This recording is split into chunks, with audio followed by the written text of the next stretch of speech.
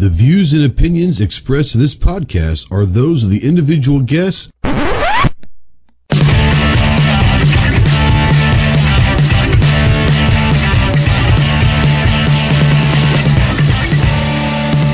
If you're a sensitive snowflake that may get easily offended, then turn this off immediately. If you want to hear the real truth about the gun culture, then stick around. This is the Armed Citizen Podcast.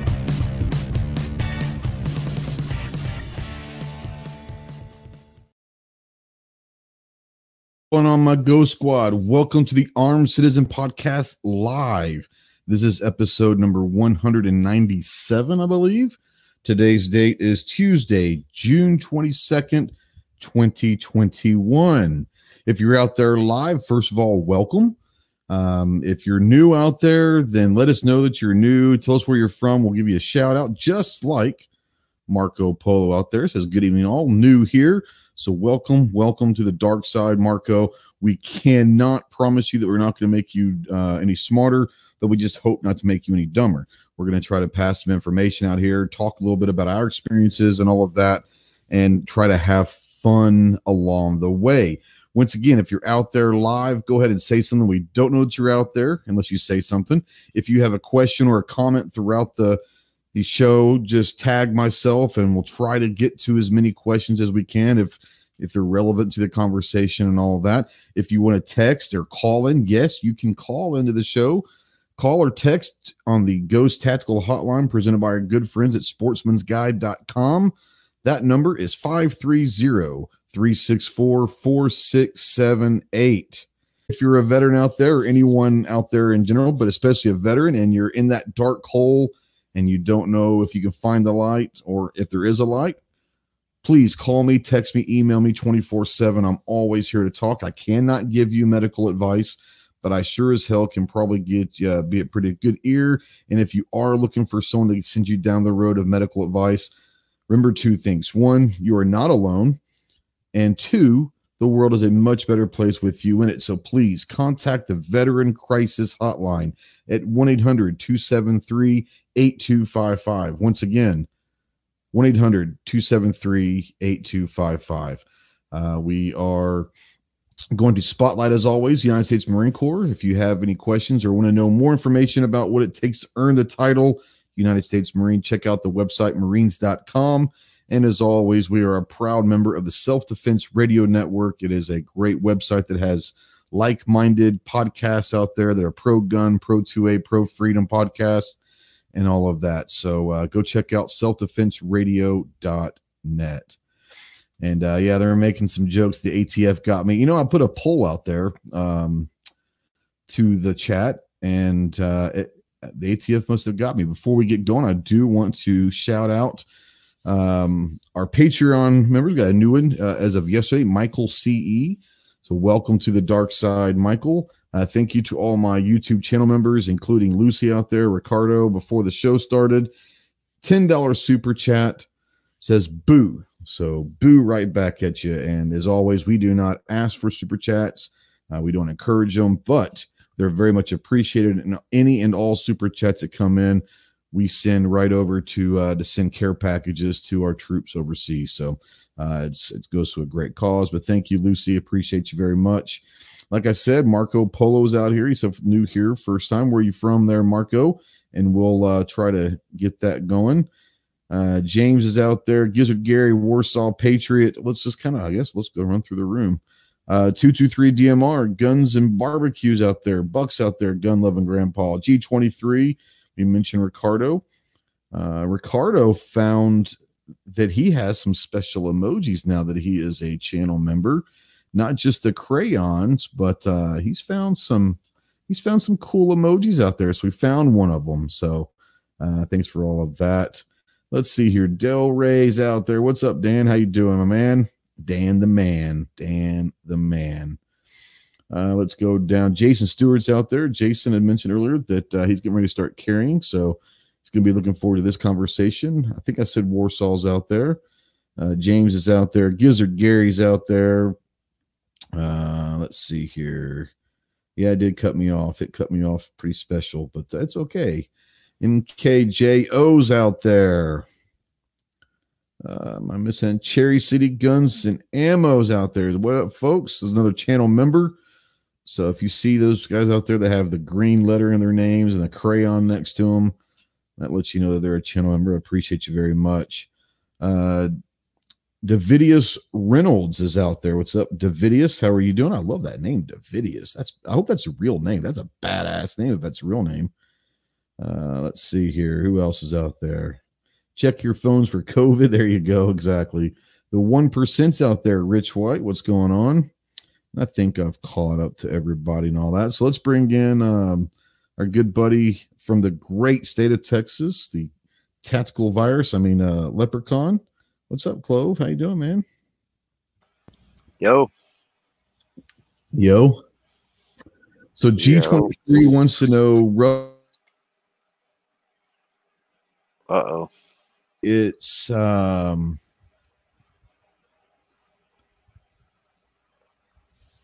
about 70 at this point, which is awesome. 70 care packages. It's pretty awesome. So thank you to everyone. The average package, they say, is anywhere from $15 to $20 and all that. We've raised a lot of money since, I guess it was December? I think like the 1st of December is when I started doing that. Maybe send some care packages for Christmas. Maybe it was late November. But since then, we've raised a lot of money, like well over $1,000 and it's gone probably around 70, 75-ish care packages overseas. So that's awesome. I really do appreciate you guys. And we use several different companies to do that with. The main one that we use, especially starting out, was Operation Gratitude. And so it's they're doing good work. And they're the ones that came up with the number that said the average is about $15 to $20, depending on the package itself. So but yeah, it's pretty awesome. G23 doesn't need to double that number. We're gonna keep doing it. So it's not like we're gonna stop sending packages over there. That's something that's gonna go on now. That's a thing. But yeah, I think that it's pretty cool. It's pretty cool that we've done already 70 to 75 roughly. So I'm happy, very, very, very, very happy with that for sure. What's going on with you, man? You doing all right? Yeah, it's been working on videos and other things, working on getting, good Lord, speaking of packages, working on getting stuff mailed out between the Friday show and then all the Patreon stuff and YouTube channel member stuff. And yeah, God, it's going to be a pretty big bill at the post office, I think. That's what it is. And so next time, Thursday night, guys, do me a favor. If you're a fan of CloverTech, Thursday night at 8 Central, 9 Eastern, 8 Central, Clover has the Studio podcast, and we go over the nerd stuff and talk about the insides and behind the scenes of content creation. That being said, do me a favor, and we need to get about $150 in super chats that night. The reason why, they're going to take their portion of it, but that will help Clover get his shit mailed. So let's get some super chats for Thursday night so we can get his stuff mailed out. You know what? I'm thankful. GoFundMe for your mailing mailing. Yeah, that's great, and I'm thankful for anybody that does chip in. I would say if you want to help out, honestly, go over to the swag store. There you go. And that just adds more stuff I got to freaking mail. But at least you get something for, right. Or Patreon or YouTube channel member. But I'm blessed like you are. I have people that super chat. I have Patreon patrons. I have the YouTube channel members. So I can swing it. I could, it's going to hurt. Don't get me wrong. Spending that much to but you're going to be able to mail stuff. But you're still going to be able to feed yourself, I guess, right?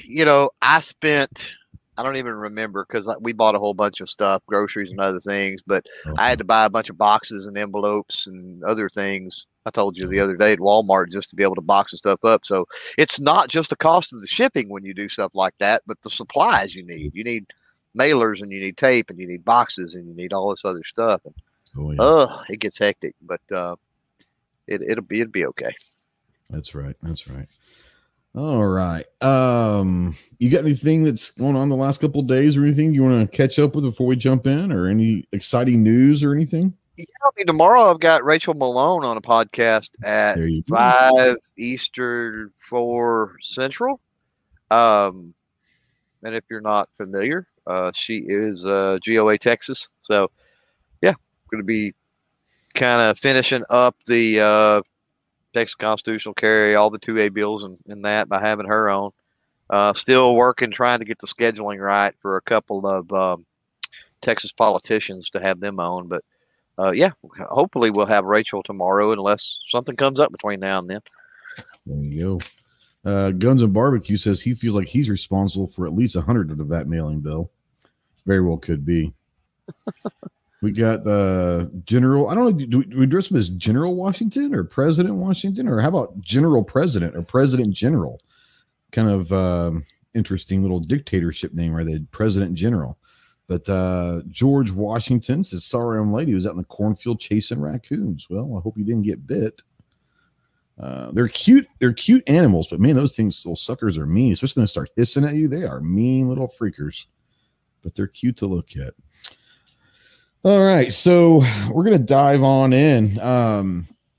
Once again, you guys know that I'm a member of a lot of different groups over on Facebook. A lot of them are concealed carry, a lot of shooting firearms, two-way stuff, but I'm in a couple pretty large concealed carry and EDC and different stuff like that groups. And I'm always over there. I'm always fascinated. And I guess just because I think a lot of us have been carrying for so long and all that, you take for granted certain things, and you get questions in there asked all the time about, hey, what, just getting my concealed carry, or, hey, speaking of Texas, we just passed constitutional carry. I've got a couple of months before I'm going to start carrying.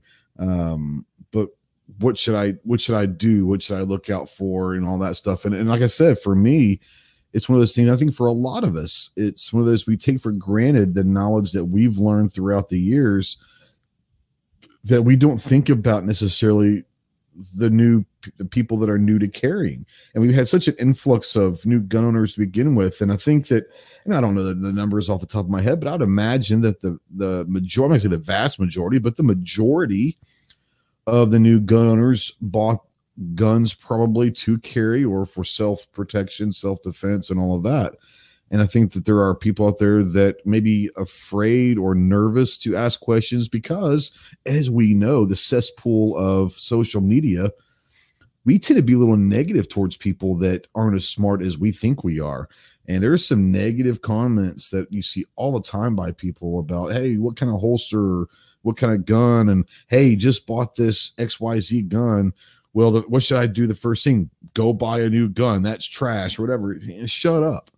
This person bought a gun and they bought it for a reason, so we're going to try to help them. And so that was where this, we've done this before. Clover did this a couple years ago or so, kind of about the do's and don'ts for the new carriers. But I think there are a lot more people that are carrying now. And then with the massive influx now, 21, including the state of Texas, possibly 22 with Louisiana coming down the line, possibly. We're almost at half the country has passed constitutional carry. And I think that that's awesome. First of all, is if you think about Texas is the 21st state, we almost have half the country that have passed constitutional carry in their individual states. Now, with Texas coming on board, we easily have the vast majority of the landmass of America under constitutional carry. Which is awesome. But yeah, that's what we're going to be talking about tonight. Chloe changed his avatar to the Blackjack 21 representing Texas. So yeah, have you been? Let's go ahead and kick this off. But you know, you've been covering the constitutional carry and all that, and you do carry. But have you noticed in your kind of Texas maybe groups that you're in, the people talking about, hey, I never wanted to get my CCL or whatever you guys licensed to carry down there, but now that we have constitutional coming in September, I want to start carrying. Have you started noticing people asking questions at all? Not so much. And I think there's a reason that you have people that aren't asking a lot of questions, and it has to do with the jack wagons that you're mentioning that's so hateful and they're mean and everything. And you talk about gear, oh, that gun is not good enough, or that ammo is not good enough, or that holster's not good enough. Man, the vitriol starts even before that.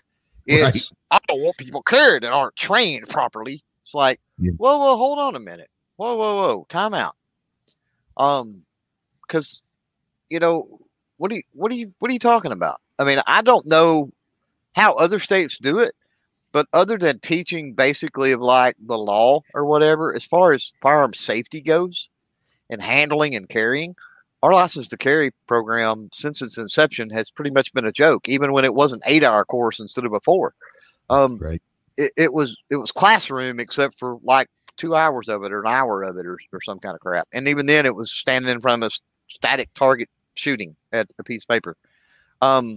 So hold on a minute. You're on some kind of a high horse because you went to a 4-hour or an 8-hour little sit down course where you kind of sort of learned the laws of carrying, and that somehow makes you better than somebody that you don't know, maybe a lifelong firearm owner, maybe a competitive shooter, maybe this, maybe that, but just never really wanted to pursue the license, be it the cost of the time or never pursued whatever the case may be. And, you know, I hate to say it, but let's stop for a minute and be honest. Really, how hard is it to grasp firearm safety? I mean, really.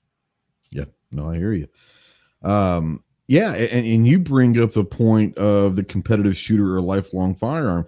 Just because they're new to carrying doesn't mean that they're not new to firearms, or it means that they're new to whatever. Like you said, we could have Julie Golub here, and if Julie is a world champion competitive shooter, but let's just take her as an example. Let's just say Julie has never carried before for whatever reason.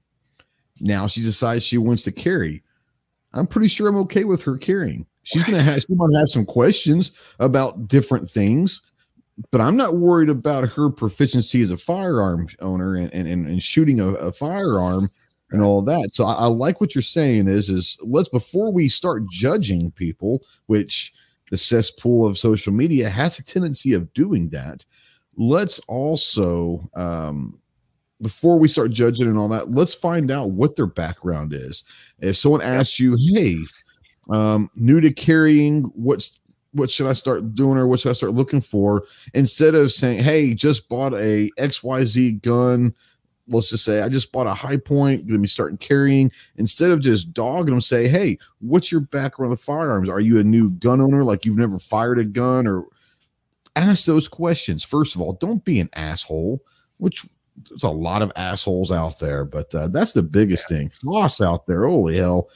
You know, I love Foss, but Mighty Mouse out there is going to drop $10 in a super chat. Thank you very much.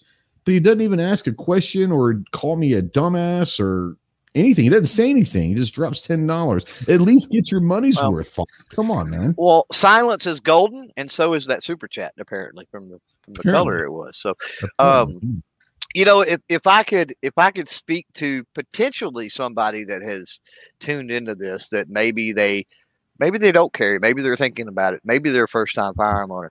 If I could stress one thing that you really need to ingrain in yourself in muscle memory, and even lifelong, whatever firearm owners, I see FUDs all the time that oh my God, it irks me to no end. Trigger discipline. When you start talking about holstering and unholstering and stuff like that, trigger discipline is super, super, super, super, super important.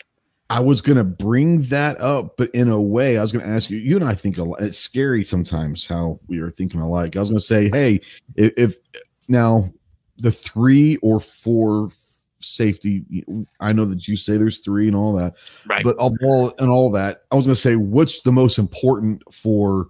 And I honestly do think it's keep your finger off the trigger until you intend to pull it. So we were thinking right along that way, and that is something that if you get that, okay, and you do nothing at home but practice, you know, keeping your finger off the trigger or out of the trigger guard or anything like that, just completely away from the trigger, you're going to be safer than most people that are lifelong firerunners. Yeah. I'm not going to lie. I mean, I know that I do. I'm sure you do. I find myself at the range sometimes in that trigger well, maybe a little bit earlier or whatever. We all make that mistake. But if you're really conscious about keeping that finger away from the trigger until you're ready to pull it, you're going to be safer than a lot of people for sure. Go ahead. Oh, yeah. I mean, without a doubt. And I mean, that's one of them things where, you know, it's why we got the multiple rules. We've talked about this before, but you know, any one of those rules followed mitigates the chances of, you know, a negligent issue to near zero, right? All of those followed, right? Or the more you compound onto it, right? If you follow all of the rules, be it 3 or 4, I guess, the fourth rule really has nothing to do with safety. It has to do with that, you know, basically after you fired, because that's know your target and what's beyond it. Well, up until the point that you fire, that doesn't really matter. But anyway, you know, if you follow that, let's just say the 3, right? I mean, it's almost absolute zero chance at that point. Right. Not that something weird, crazy, you know, 1 in 8 billion couldn't happen. But so near zero. But I mean, how many times we've all seen it? I mean, how many times have we been muzzle swept before, right? Yeah. And whether it's somebody's finger, a lot of times their finger's not on the trigger when they're muzzle sweeping. They're uncasing a rifle, they're uncasing a pistol or something like that. And, you know, their finger is nowhere on the trigger. It's on the, you know, handguard in the stock or whatever the case may be, you know, and they muzzle sweep. Well, you know, don't get me wrong, I don't like being muzzle swept. But, you know, if somebody muzzle sweeps me and their finger is in that trigger guard, there's going to be a way different reaction than if they're just sweeping me coming out of a case or something like that. I'm going to go, hey, whoa, what are you doing? You know, if they muzzle sweep me and they got their finger on the trigger guard, they're probably fixing to get tackled to the ground, or something's fixing to get knocked out of their hand, or they're getting knocked upside the head or something. I'd like to see that actually. Not in something being unsafe, but I'd like to see like your reaction to that. That'd be kind of funny. Real quick, shout out G23, $20 super chat. Thanks, brother. So isn't the first thing you do with a firearm is look down the flashy hole? I want anyone out there that's new to this show and new to gun ownership and new to carrying. He's joking. First of all, he's joking. It's sarcasm. It's sarcasm. So absolutely not. Don't do that. DM Foss out there says, since he sent a super chat without talking about it, I'll use this as his one thing. He said, that's what I did before I started carrying. I worked on drawing and presenting until I did it without fingering the trigger. Exactly. When I'm at the range and I'm doing my safety briefing and all of that, we're a cold range, but when we're doing a fun shoot or whatever, I do allow people to keep their guns holstered, unloaded. And they can't load until they get up to the line, and you know, I say load and make ready and all of that. But I've had to, because even last year there was a range incident that someone died. Literally after he was, you know, he loaded, make ready, and was reholstering, and just because he's reholstered that gun, this is not at my range, by the way, but I saw this happen somewhere. I can't remember where it was, but is it a competition? It was reholstering, as he did, kind of slipped whatever fingers in the trigger, shot his artery, and was dead a minute later. One of those freak things. This guy's been doing competition shooting forever. So I even say, look, even when you're reholstering, I want you to look that gun into the holster, just for safety issues. And a lot of people, I find myself, I don't always do that until, you know, I try to do that more often now. But, you know, you're so used, you know where that holster is, you know where everything is, and you just get used to it. But looking at that gun into the holster is something as simple as that, for sure. Go ahead. Oh, yeah. If nothing else, it keeps the cant of that gun right away from, you know, because, I mean, don't get me wrong. It'd be bad if you shot yourself in any way, shape, form, or fashion. But grazing the outside of your leg is a lot worse than that cant inward, right, where it's going to potentially get an artery. So, you know, could the accident still happen looking it? Yes, it probably could. But if you were looking, I think there's more of a chance you would be canted outward at that point. Yeah. To G23's comment earlier, as long as you are are properly adhering to two of the safety rules, which is finger off the trigger and action open, look down the flashy hole all you want. I encourage it. I get what you're saying. I just don't. I'll look from. Well, how else are you going to check to make sure there's not an obstruction, right? Especially if you're talking about some firearm you took out of a sock drawer, or something like that, and you're going to take to the ranges. I will look at from the action side of it, not from the muzzle side of it. Just saying. That's just me, though. That's just me. I don't trust myself, I guess, but if the action is open, the action's locked open, right? Yep. And your finger's not on if the action's locked open, it's not loaded. No, I understand the premise of what you're saying. I'm just not going to do it. That's just something. That's where the rules of firearm safety, they have to be fluid, right? Sure. To an extent. I mean, they're not hard and fast, because how would you ever shoot anything if you know what I mean? So how would you clean your firearm? How would you maintain anything? Right? They're not hard and fast, and that's why there's multiple rules and multiple layers to it. But again, that all gets into I think nuances that you got to grasp the basics first. Yep. No, and like you said, the safety rules are not concrete. They are not absolute. They are guidelines to live by. Add what you want to it. Those are just the basics. You can never be, I'll put it this way, you can never be too careful. So yeah, I'm curious on your range. We're talking about that. So, on our particular range, for 4-H, we started out 4-H utilizes the 3 rules: muzzle, action, trigger, Matt. But there was 12. There ended up being 12. By the time we added it all to the range rules. So, any idea for your range how many rules there actually are for range rules there? Obviously, the big 3 or 4 apply. I have posted a big thing on the pistol range. I'm only speaking for pistol range. That's what I'm the director of.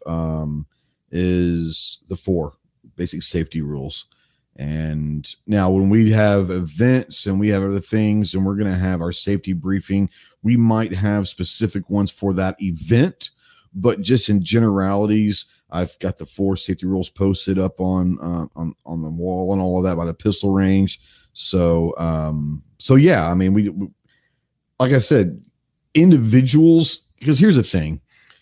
Very rarely, especially if you go to a range, it's a public range and all that, very rarely are you going to have an RSO there. We are all, if we're handling a gun and we're at the range, we are all RSOs. We are all out there we should be vigilant and out there making sure that not only myself is safe, but everyone on that line is safe. And if there's no official safety officer present, we're all RSOs on that line. So that's just something to always remember as well. It's pretty cool. I mean, if you go to, depending on what range you're shooting on, I guess, and or, especially if you go to some fairly organized competitions, like when you get ceasefire. So it's really cool because of the echo, right? It's really, really important. So remember that if you're on the range and you hear ceasefire, then you holler ceasefire. Yes. And you do every command you hear. Yes, absolutely. Because the person next to you, maybe they, for whatever reason, they didn't hear it, right? And so always repeat those safety commands like that, especially a ceasefire. Yeah, I would say both. The 2 biggies are there: ceasefire and range is hot. Okay, or going hot. If you have multiple people on that line and there's someone out there that is towards the end and they may not hear, hey, eyes and ears, range is going hot. And when I'm down there at the range and all that, I'll make sure everyone gives me a thumbs up. And I'll say, okay, range is hot, because there could be someone with their, not everyone has electronic earplugs or whatever. They might just be stuffing cotton in their ears and they can't hear anything. And so you not only use visual, but voice, but you also use visual thumbs up or thumbs down or whatever. Because the last thing you want to do is, if you're getting ready to send the range hot, is at the last second some dude grabs his target stand and starts walking down range because he can't hear anything. So if you're out there, make sure that before you go hot, make sure everyone is paying attention. They're giving you a thumbs up, the eyes and ears and all of that. Make sure that no one's getting ready to walk out. They visually give you the okay, hey, I'm ready to shoot. If one person on that range does not give you that confirmation, don't make the range hot. We can sit there in a cold range until we meet everyone has done that. But you're to be a range safety officer. It could be someone next to you. If someone calls ceasefire, everyone repeat it as loud as they can. Ceasefire, ceasefire, ceasefire. There are some seriously bad things that probably have happened at ranges because everyone assumes that everyone heard the ceasefire call. We don't know that. So yeah, I'm the Yeti out there says CCW class is Sunday. So excited. So Yeti, do you have any questions for Clover or myself or anyone in the chat? Because I think Jason and Yeti are ones that are coming up on their CCW class this weekend, which is awesome. Mentality of Gun says, I'm late. What's tonight's word for thought? Safety. We'll just say tonight's keyword is safety. At least it is so far. Now, Cherry City Guns and Ammo says, I'd like to hear your opinion on purse carry. Not for me. Just a controversial topic in a discussion with a woman who can't carry on her person. So I want to sit there and say, let's expand this a little bit, Clove, and say purse carry or backpack carry for a guy. There's a lot of people that will do backpacks, and we'll just say off person carry, whether it's a backpack or a purse or whatever. Do I personally utilize it? I do carry backpacks that have firearms in them, but I'm always going to have one on my hip. Right.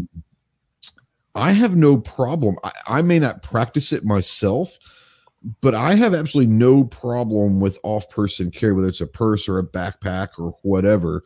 Right. I would much rather have someone carrying in a purse or a backpack than not carrying at all. 100%. So, go for it. What say you? Yeah, 100%. And what I would say is, if you're talking about a fanny pack, the number one thing I hear is, well, let's see, there's two things that I hear. Number one is, if it's in a pack of some sort or a purse, you can lay it down, and then maybe somebody steals your purse or whatever. So you have to be, if you're going to carry that way, you have to be cognizant and vigilant about laying that down, right, for whatever reason. Absolutely. Number two is people, a purse snatcher, right? Somebody grabs it off your shoulder or grabs this, that, or the other. Well, you eliminate that by the fanny pack. It locks around your waist, right? So nobody's going to snatch and grab that. Or I guess they could, and the buckle could break. I mean, it's possible, right? Sure. But also, if you're talking about a purse or even a sling pack, you could carry that way cross body, and it would have the same effect, right? It wouldn't just be over one shoulder. It'd be much harder to snatch and grab. So if you are going to off-body carry like that, I think just be cognizant about, if you go to the bathroom or if you do, when you have to take it off for some reason. And when you're wearing it, make sure you're wearing it in a way that's going to be difficult for somebody to get it off your body. Yep. And I'll say this, no matter what position you carry, whether it's appendix, small of the back, hip, 3 o'clock, 4 o'clock, 5 o'clock, wherever, ankle, shoulder, however you carry, we talk about that. There's no right or wrong answer. How you decide to carry is individually your choice. But no matter what, make sure that you're practicing that draw. Whether you're going live at the range or just doing it dry fire with no ammo in the gun at home, but you're worrying about that draw. If you're going to go off body, whether it's a fanny pack, a backpack, a purse, whatever it may be, you've got to practice drawing from that bag or that fanny pack or that purse or whatever. There are a lot of great purses and backpacks and all that are designed for concealed carry that may have like a little zipper. You sling it over and it pulls out. Whatever you're going to use, practice it. Okay, practice it, because just because you're great from the draw from the hip and you sit there and say, well, I don't put it in my bag very often. So what, it might be once a month I have to carry in a purse or in a backpack. So there's really no reason to practice, because it'll never happen that one day. That might be the day. So practice it. Also, maybe practice, especially if you're talking super close quarter. Yeah. Which most encounters are going to happen that way. Practice Mm-hmm. shooting through the bag, quite honestly. Tell you that what they consider a self-defense range, engagement range is 21 feet, and so it's 7 yards, but 21 feet inside 21 feet. Defense shoots happen within 10 feet. Right. So be proficient all the way up to 25 yards with your handgun, 50 yards, whatever it is.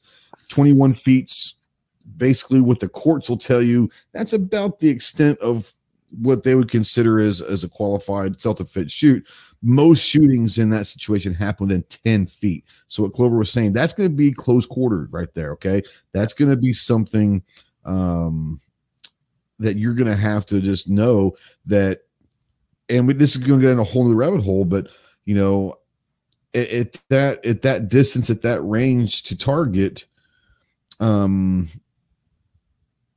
lot of people can just point and shoot because they've got the muscle memory enough and the presentation to where they're not having to, but that's over time, years and years of practicing and drill after drill. But at that point, I know at 10 feet, I'm just going right there and I get you know. Let's be honest, within arm's length, nobody's going to aim.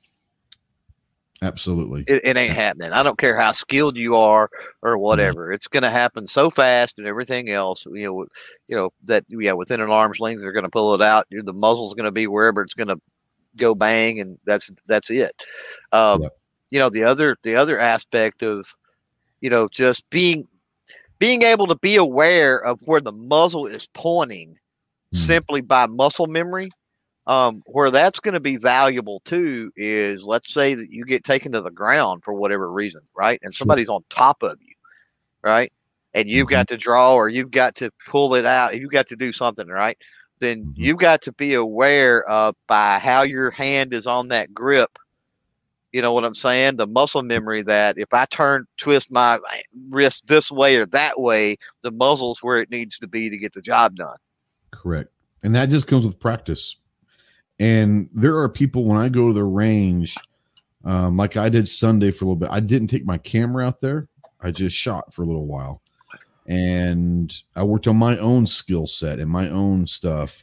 And when I'm at the range working on stuff and someone walks up, they'll look at me like, what the hell are you doing? Because I'm working on this weird stuff. I'm working on what if my right arm is injured and I've got to go weak hand. I've got to change a magazine with single hand, weak hand only.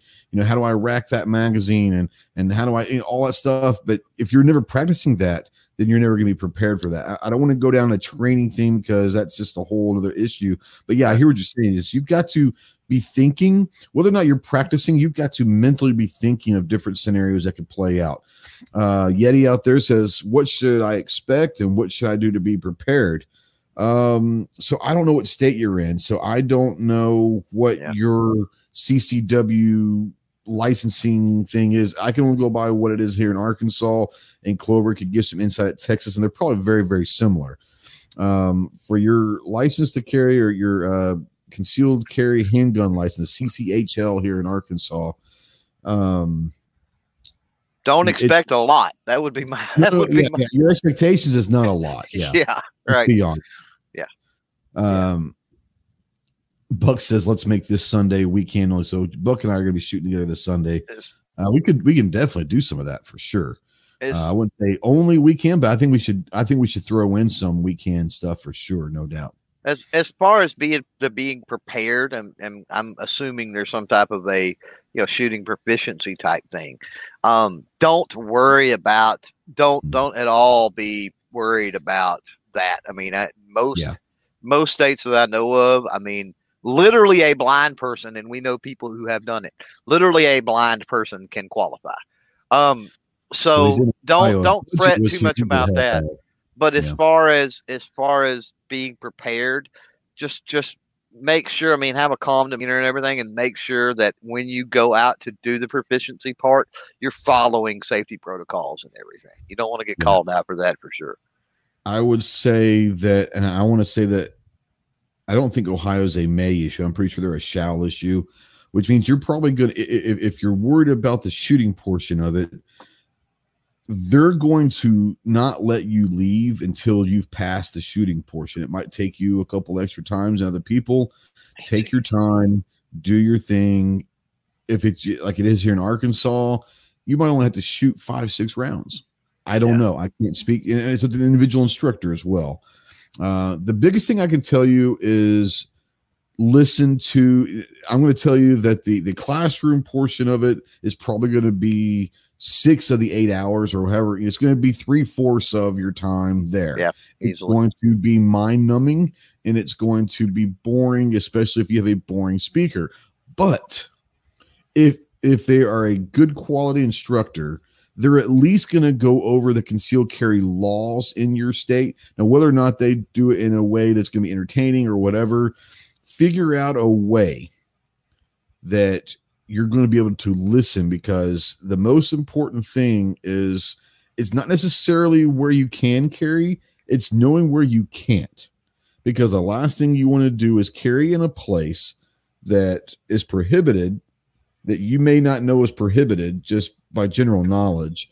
Right. You get caught and now you're in that predicament. So I would study up, make sure you know where you can carry, where you can't carry.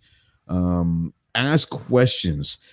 If your instructor is one of those people that discourages questions, they just want to go through their spiel and be done with it, then ask for your money back and go somewhere else. Their job is to help you get that license, but also to prepare you. So if you have a question, ask it. There is no such thing as a dumb question. You're paying them to teach you. So ask. And you can also, I'm assuming that they are somehow, certified, whatever, by the state. So if you do get a trainer, an instructor that is like that, they're just blowing through the material and, they're not asking questions, and you do, especially if it's so bad that you have to ask for your money back, report them. Yeah, absolutely. I don't have a problem with that. Let's see here. He says also wondering about getting CCW insurance. Man, that's a whole nother podcast on its own. Depends on who you ask. I'm going to tell you no. I'm going to tell you no. As far as should you, I don't think anyone should do anything that they don't want to do. If that's something that you want to do, then absolutely. Make sure that you're doing your research, especially in the state. There might be some things through the NRA in your state or your local gun club. They might suggest certain companies. There are a lot of great companies. There's probably 5 or 6 of them out there that are legitimate, that will help you in litigation. That's really the insurance that you're buying is not an insurance, except for if something goes wrong, you'll have access to attorneys to help you with litigation, whether it's civil or criminal. That's really what quote unquote carry insurance is about, is having access to attorneys should something go wrong. Depends on what you think is important or not. Well, when I say, exactly. When I say no, I'm coming from me. Yeah, I'm not saying for a lot of years. I'm not saying anymore. I'm not for a second telling anybody else, no, you don't need it. Absolutely. You have to make, that's a risk assessment thing, right? And so you have to make that assessment. For me, there's a couple of things that come into play. I look at what is the probability I'm ever going to have to draw and defend myself. Where I live, the area I live in is a massive, and the area I travel is a massively huge factor with that. And the answer to that question for me is near zero. Then if I get into that situation, as far as law enforcement in the area, the attitude toward firearm ownership, defending yourself, what is that sentiment like? Have we got, crazy district attorneys that are just looking to lock people up and railroad people, or are they laid back? Well, I know for a fact, I've seen self-defense situations in this where somebody literally defends themselves. They kill the attacker, and they're literally, the police show up, they fill out a form, and everybody, they go home with their gun and everything else. Very pro self-defense area that I live in and travel. So the odds of anything ever happening, 0. And then the odds of, if that happens, the odds of it being a bad situation for me and me needing some type of insurance like that, again, near 0. So for me, it's just, it's not worth it to me based on that risk assessment. Yeah, and I had USCCA for several years, up until last year, maybe 2019. I don't remember. Last year was kind of such a weird year. I don't remember if it was whoever it was. And I don't, not because I didn't like USCCA at all. I actually really enjoy what USCCA provided. It wasn't just the insurance; it was a whole community. And USCCA does a great job of having videos out there, and obviously the USCCA show and convention and all of that. But there's a lot of stuff that go in with what you sign up. It's not just insurance, but you can ask questions. So all of that stuff is good. I can't speak for other ones. I've heard US Law Shield's pretty good and all that. I've heard a lot of them are good. I went away with it, not because I stopped liking USCCA, kind of like what where I am. I put it to you this way. The judge has a shooting range on his property. So, you know what I'm saying? I mean, that's kind of where we are. The prosecuting attorney, son is a national champion trap shooter for high school kids. I'm not worried about being blackballed and all of that through the litigation process from people here where I live. So kind of the same thing is it just wasn't really worth it to me because I really didn't see the need for it. What I will say is if you travel a lot and you travel out of state on a regular basis, not like a couple times a year like we do, but on a regular basis, you're traveling across state lines and you're going to places obviously with concealed carry, reciprocity, or they have constitutional carry, whatever. That's when you can start going into some of those insurance policies because they do have different states and all of that to where it could help you. But it really comes down, if someone should tell you that you don't need it or someone tell you absolutely you do need it, neither one of them are right. You have to decide, is it worthwhile to you? Is that price per month or that yearly fee or whatever it is worth it to you to feel more comfortable? And I can't make that decision for you. No one's going to sit there. And if they try to tell you what you should do, then don't listen to them because there is no absolutes. It's really what it comes down to you. And G23 says it doesn't stop the felon from suing you. No. Now, it depends on where you are. There are some states that if you are not charged or you are acquitted from criminal charges, then you are exempt from civil charges. That know your own state's laws and all of that. Each individual states are different, but there are some states out there that says if you are not charged or you're acquitted from criminal charges, then they cannot charge you civilly. Put it to you this way, guys, no matter what happens, whether you have insurance or not, we are ultimately all responsible for every round that comes out of our personal firearms. So if you're in that craziness that happens and you have to draw and you have to fire your weapon in self-defense, whether it's a legit clean shot or not, that has nothing to do with it. Two things are going to happen. You're going to be handcuffed and you're going to be detained. I didn't say arrested. You will be detained to answer questions until they figure out what's going on. So if you fire your weapon, the best thing to do is unload it or whatever. Once the threat's done, the cops get there, unload it, set it to the side, say, hey, I'm here. My firearm is over here. And understand, go ahead and stand up because you're probably going to be cuffed and taken at least into a squad car and ask questions. That's just the reality of it, guys. So don't give the police officers crap about, you can't do this to me. Oh, yes, they can. Because until they are satisfied, you are a suspect of murder. Let's be real about it. Whether or not they already know what happened, they have to ask certain questions. They have to make sure that you did not murder someone. You pull a trigger, That's the reality. You're going to get questions. It is what it is. Rod, our good friend Rod Gates out there says your firearm will be taken as evidence for quite some time. So maybe don't carry a $3,000 1911. There you go. Let's see here. Kim Ogg. So Rod, when he was down in the Houston area, he said in Harris County, Texas, will throw Kim Ogg, the DA in Harris County, will throw your ass in jail for daring to defend yourself. Now, once again, that's a whole nother issue. If you live in an area where, like Clover was saying, is not necessarily as pro-gun as others, then once again, you just have to understand there are going to be circumstances and there are going to be repercussions anytime the trigger is pulled. Whether you are in the right, whether you're in the wrong, it makes no difference until they figure that out. You are going to be looked at, I'm not saying as a criminal, but you're going to be looked at as a murder suspect. That's just the reality of it until they are satisfied that that's not what it was.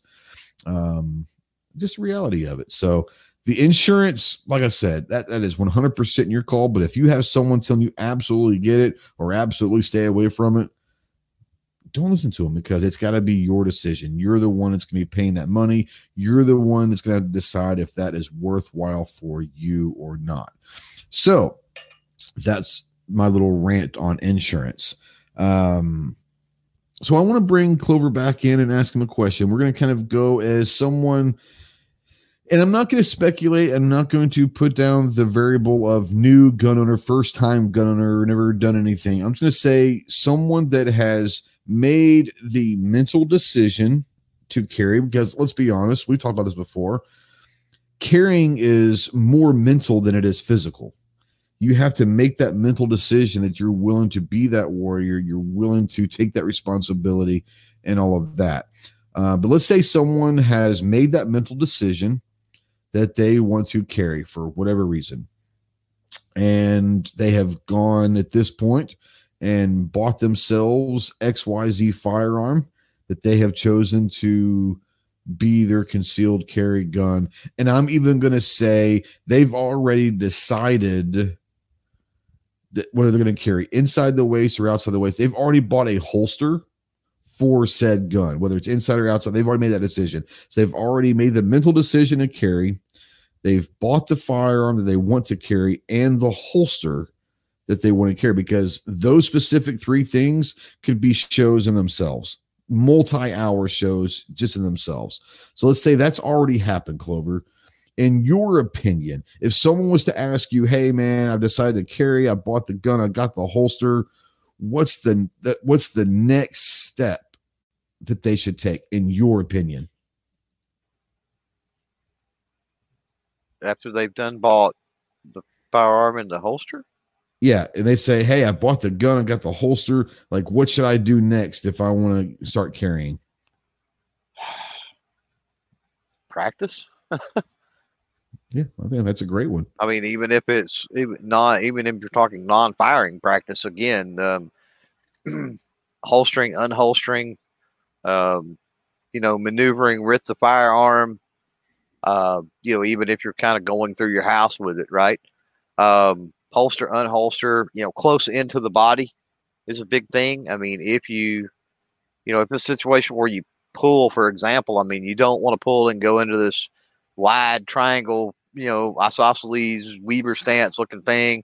You want that gun, unless you're firing that pistol, you want it to be fairly close into your body, because you don't want somebody to come in from behind potentially and grab it or that kind of thing. So, and again, trigger discipline. Yep. Man, I'm trying not to go down the hole with this, but this is actually a decent question, especially for Jason, because I know he's taking his CCW test and class this weekend. He said, active retention holster or open draw type. I'm going to carry outside the waist. I personally do not like retention holsters. I like an open draw holster. Do I have some level 2, level 3 retention holsters? Yeah. Most of mine are not going to have any retention. The only retention they're going to have is retention that I have, tightening it up inside the actual Kydex holster itself that's going to be the retention coming in and out. But there's not going to be anything that you have to flip or push or anything like that. I don't like those. That's me.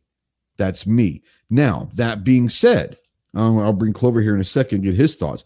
That being said, if you feel more comfortable having like an Alien Gear or a Safariland as you go and take that, you push a button or whatever that retention process is, if that makes you more comfortable, then do it.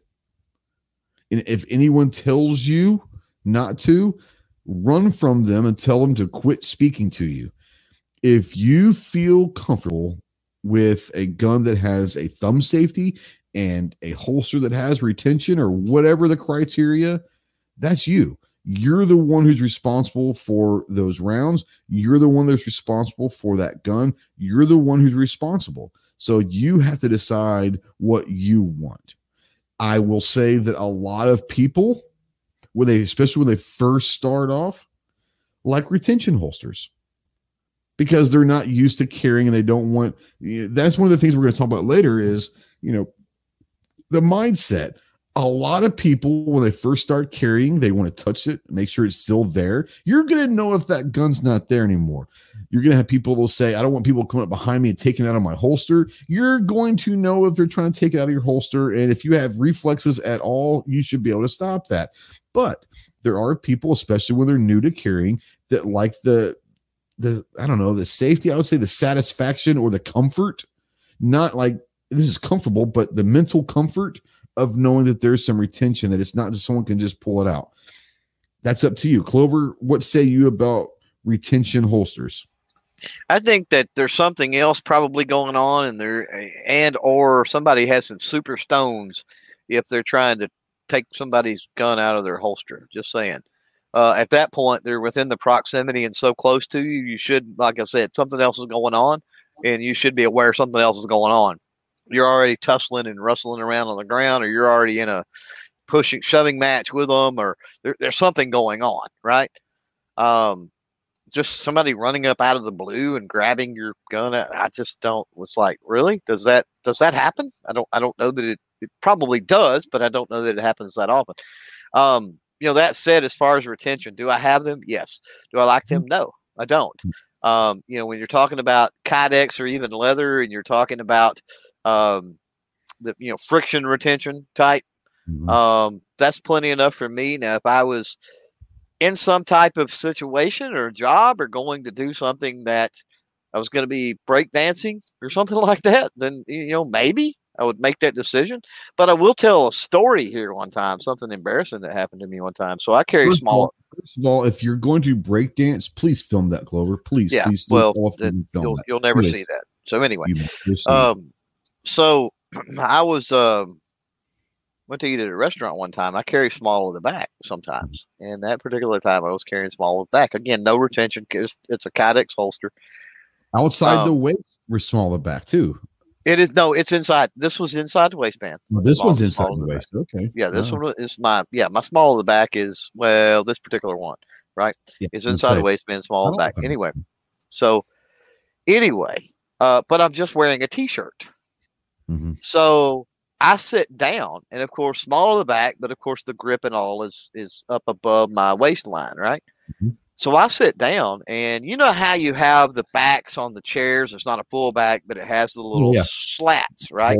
So this restaurant, that was the chairs, right?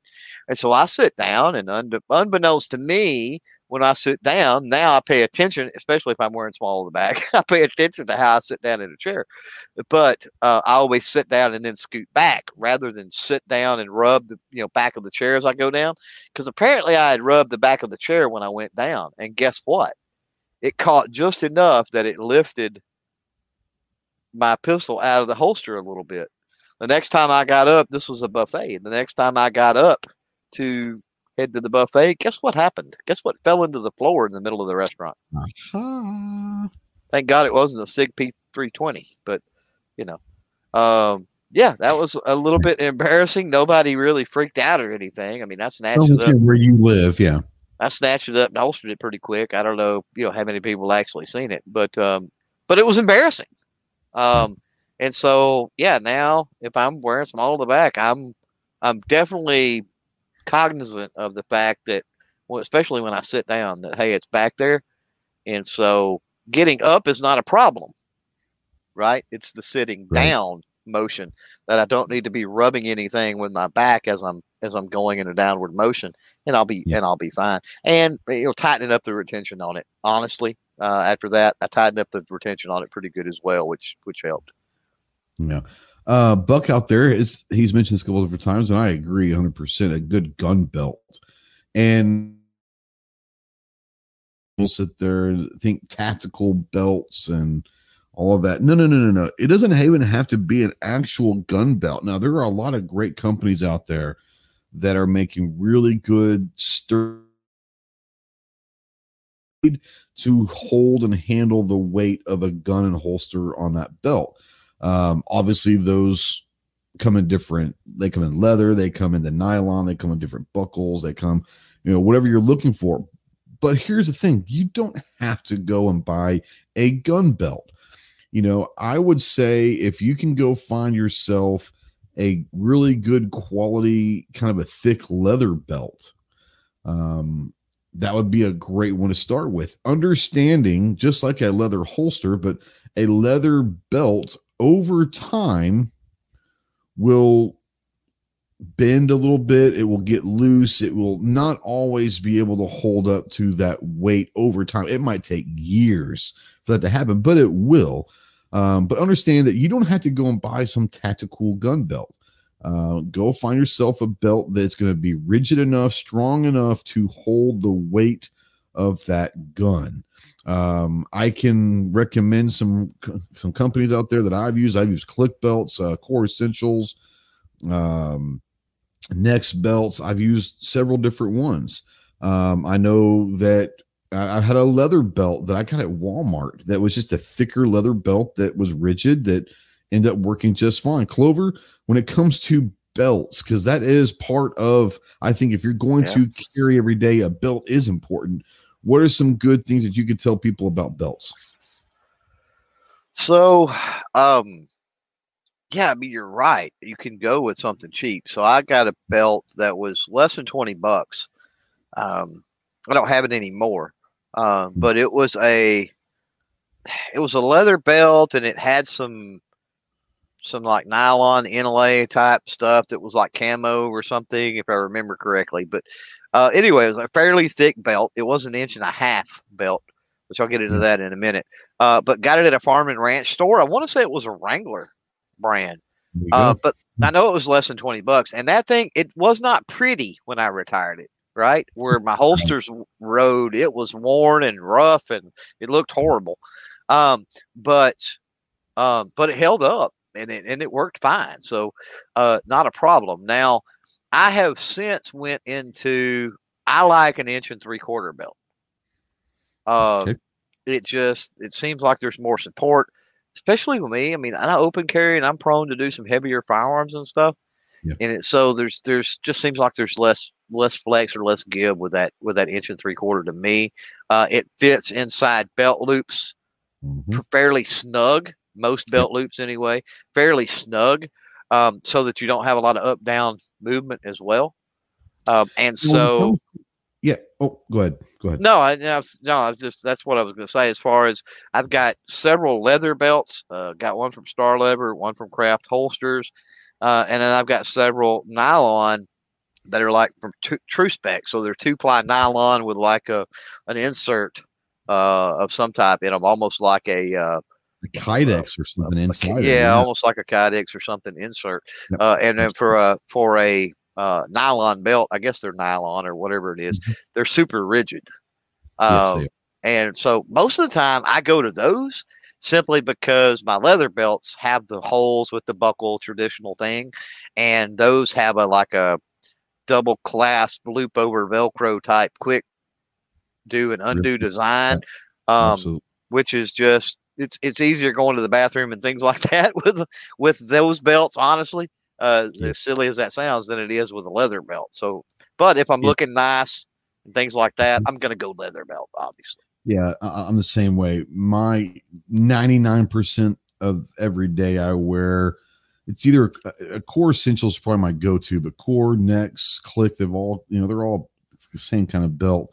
But I have gone to the ratchet belts the last couple of years, and I love ratchet belts just for that same reason. Is it's easy to take on and off, no matter.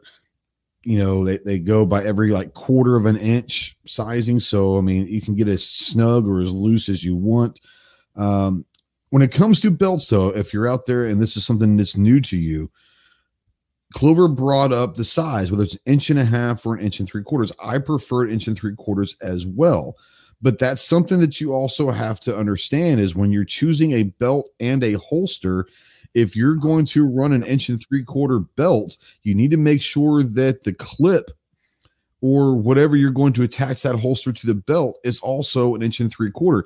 The worst thing you could probably do is have an 1 3/4 belt and an 1.5 inch clip.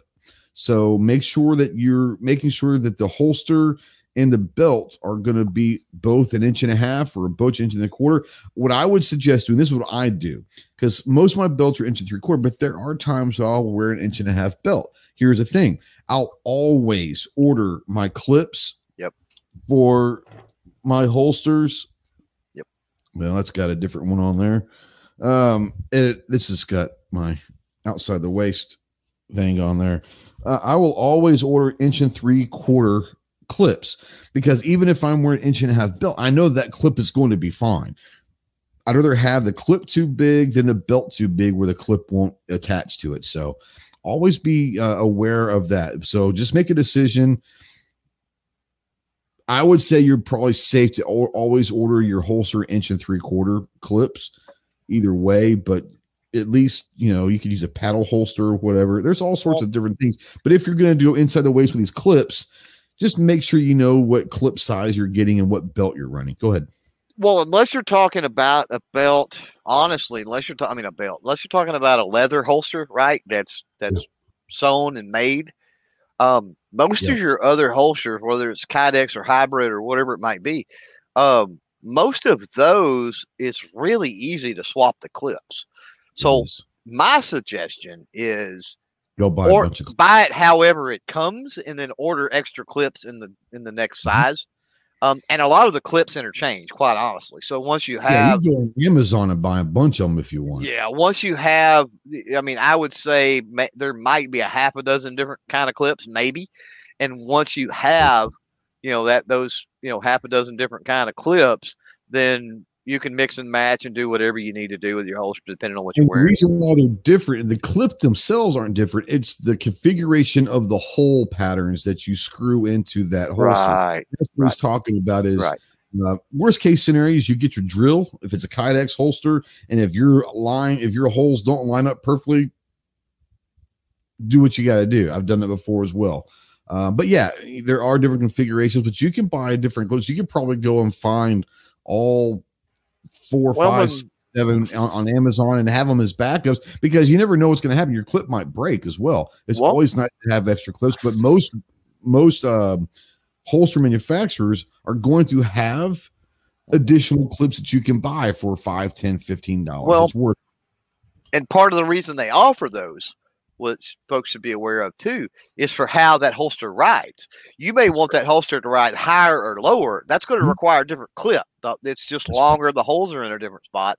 So it makes it ride high or low. Personally, with me, when I OWB, I like it fairly high. Yeah. Okay. OWB, I don't mind it high. On OWB. I don't mind that at all. Actually, I probably do prefer it higher if I'm going to go outside the waist, for sure. For me, it's less bump. If it's higher, because your hips tend to bump stuff, right? Your hips typically driving a higher, even though more comfortable in the car, all sorts of different things. Even though I really don't have hips or butt or anything else, that's typically the widest part of your body, and so that's what's going to hit door frames and different things. So if I'm riding higher, it eliminates a lot of that. That's one of the reasons I like it. Yep, no doubt. So we've gone into gun belts, holsters to a certain extent. I would say the next thing I want to talk about is whether let's just say you're in Texas right now, and Governor Abbott has signed constitutional carry into effect. It is now a law, but it does not go into effect until September. Or you're out there and you're going to get your concealed carry permit, and you might have to wait a month or whatever to receive it in the mail, whatever the case may be.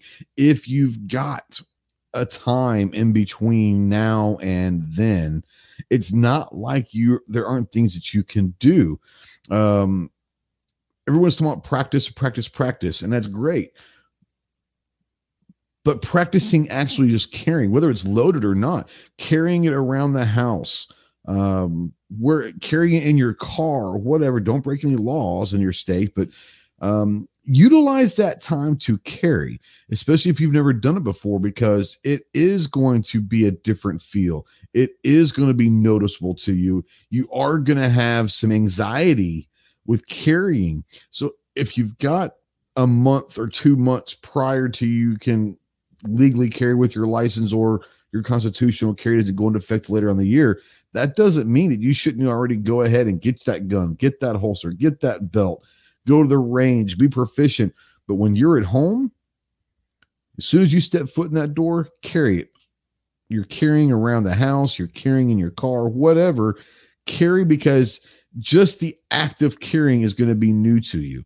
And like I said earlier, I see people all the time in Walmart or whatever. People, you can tell who the new people that are carrying are, because they're going to be walking the aisle and they're constantly going to just check to make sure that gun's still there, or they're adjusting because it's not comfortable, or whatever the case may be. They're fidgeting with their shirts to make sure it's staying covered up, or whatever it could be. Get used to those things now.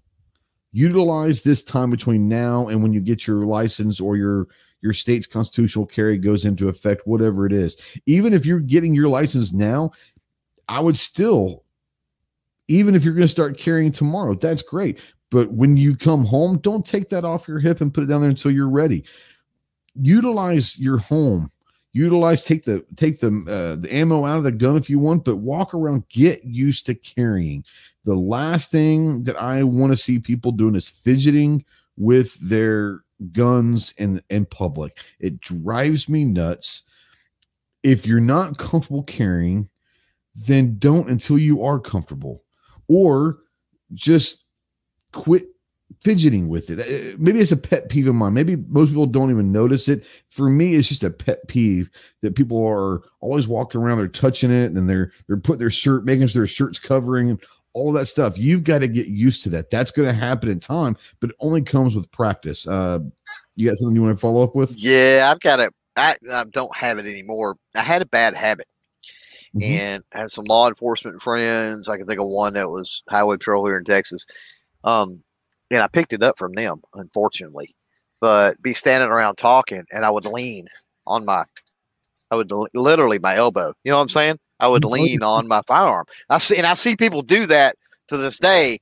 I broke myself from it, but I see other people doing it. Right? Kind of like that. Yeah, you just like it's an armrest, literally. Absolutely, I do that. Law enforcement are bad to do that. I see lots and lots, and that's where I picked it up from. Quite honestly, it's natural because it's there. It's at my elbow. Like I said, I usually ride high outside the waistband, and so my elbow's on it. And I'm like, okay, if I'm doing that, if somebody sees I'm touching that firearm, right? It's open carry, it's out, and I'm touching it. Is that giving the wrong impression maybe to somebody because I'm touching it in some way? And I'm like, finally I broke myself from it. The easiest way for me to break myself from it was just wear t-shirts, and I wear outside the waistband most of the time, I've got a t-shirt that's for the most part covering it, and so I don't have a tendency to do that anymore. Yeah, and that brings up, like Buck out there, just as you said, that says wear loose t-shirts, or that's up to you. But I would say this: understand that when you make that decision to start carrying, one of the things that's going to change possibly is wardrobe. Not saying you're going to go from preppy to tactical. What I will say is that if you wear a 34-inch waist pant or short, you might have to go to 35 or 36 if you plan on carrying inside the waist. You've got to give room for that holster and all that. So the size of things, if you're worried about printing, me personally, I don't give a shit if I'm printing. I look at printing as an excuse to have a conversation. If someone is freaking out because I'm showing my gun, then we're going to have a talk about it. We're not going to worry about printing. If you are worried about printing, understand you might want to, like Buck says, maybe a looser shirt or a Hawaiian shirt or a shirt with prints. You start wearing Hawaiian shirts or something that has a print on it, because that will disguise the printing. There are a lot of things that you can do. I just don't care about printing myself, but there are especially when you start out, I get that you may not want to, and it might be, where I live, I would say the vast majority of people do carry here. You might live in a place where you might be the very minority and you might not want to do that. So that's up to you, but understand wardrobe will probably change. If nothing else, the size of your pants, maybe you have to go up an extra size if you're going to carry inside the waist, and that's okay. But just understand that there are going to be some things in your wardrobe that may have to be adjusted. Go ahead. Oh, I was going to say that, that's where, and they do offer, like concealed carry jeans that have adjustment and flex in the waist. But a lot of your quote unquote tactical pants, I don't even like calling them that, honestly, but cargo style pants. Cargo. A lot of those have, flex in the, in the waist. So you can have that normal fit, when you're not carrying, right? So you take your holster out and they fit like normal, because it would be aggravating for me. And, I have made the switch, and not for anything having to do with carrying, but I've made the switch. I don't wear jeans anymore. And that's one of the things I love about, quote unquote tactical pants or cargo pants is, I will get the ones with that flex and they fit right. It doesn't matter if I'm carrying or not carrying, if it's inside the waistband or outside the waistband or not at all. They fit right. And not only do they fit right, they have more flex in other places as well. So they're just comfortable. Yeah, I remember about a year or two when you had that you literally called me and it's like, I never understood it. Like, what the big deal with the tack pants were, because you were always a jeans guy. Yeah, I never understood it. Now I get it. They're just more comfortable and there's more room. They are more comfortable than jeans. So it was a progression, I think, for me, man. I love pajama pants, right? Pajama pants. And it's just because of the freedom. They're loose, they're baggy. Doesn't matter. Okay.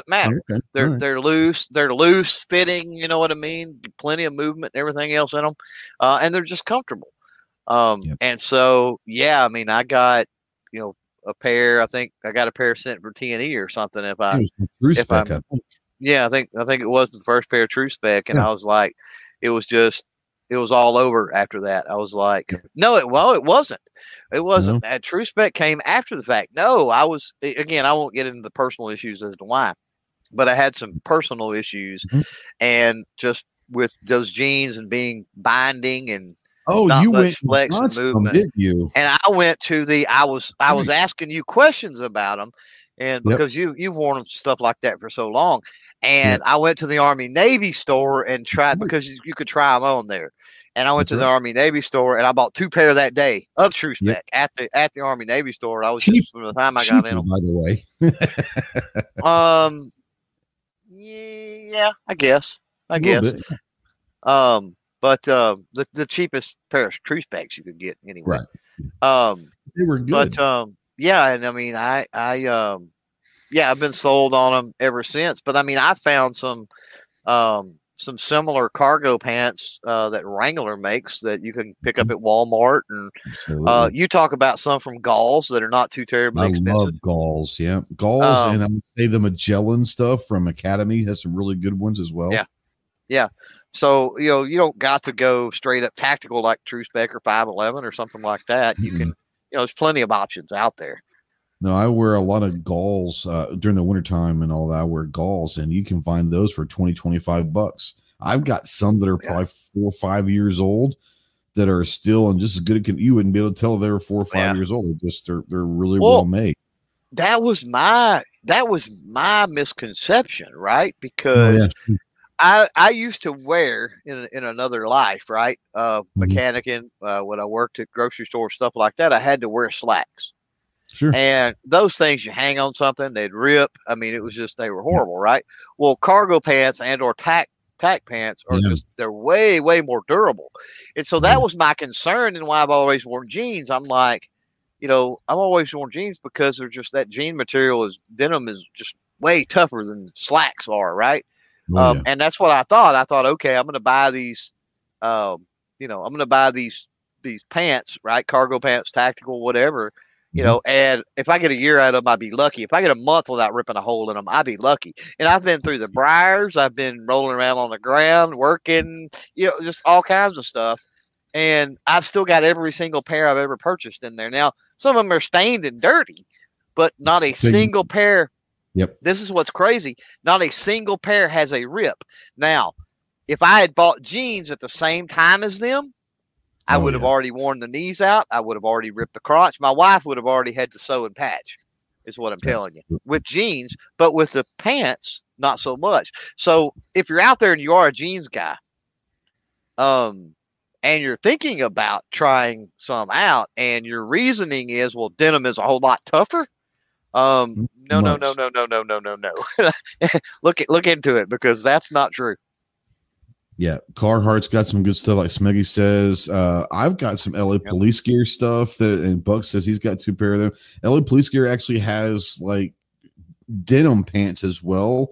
Vertex, Rich White. I've got a pair of Vertex. I love those things. But yeah, there's most of the pant companies now, 511, True Spec, and all these. They're going to have what they call concealed carry jeans as well, or tactical jeans. That if you like that denim. But they're going to have different things that'll be maybe better made, or a different kind of material that may look like denim, but may not always, you know, all sorts of stuff. But yeah, there's some great stuff out there. But yeah, it's just one of those where, you know me. I mean, when it gets down to November through March, I wear my cold weather combat boots and some kind of tack pants every day with fleece or hoodies. That's just how I roll. They're comfortable, all sort of stuff. Yeah, but yeah, but that doesn't mean you have to wear that. That's just something that I like wearing. They're comfortable to me. But some people say, "Oh, that can't be comfortable." Just try them. That you never know. Let's go back up here. Guns and Barbecue says his wardrobe changed completely when he started carrying. He used to wear gym shorts and cutoffs almost daily. It's hard to keep your gym shorts up with a 1911 on your hip. True that. I will say that if you're a person that likes wearing gym shorts or runs or is active, people are going to laugh at you, but fuck them. They can laugh all they want. Belly holsters with the belly bands, you can still use with a belly band holster underneath your t-shirt and your gym shorts if you want to carry that way. It's kind of like a small girdle looking thing, but it'll have a thing for your gun that you holster where you can put your holster or your gun in there, so you can still run, you can still work out, you can still wear gym shorts. If whatever lifestyle that you have, there's usually a holster or some kind of clothing excuse me, in our industry now that are going to be suited for you now. I can't say that 5-10 years ago. I can say that no matter what you typically like to wear, there is going to be something in our industry, a company out there somewhere making what you like to wear that will be able to carry a gun with. That's a great thing about technology. And that's a great thing about innovation and all of that. Foss out there says, in everyday life, most people don't notice if you're printing. They're more concerned about what they're doing. That's what I'm saying.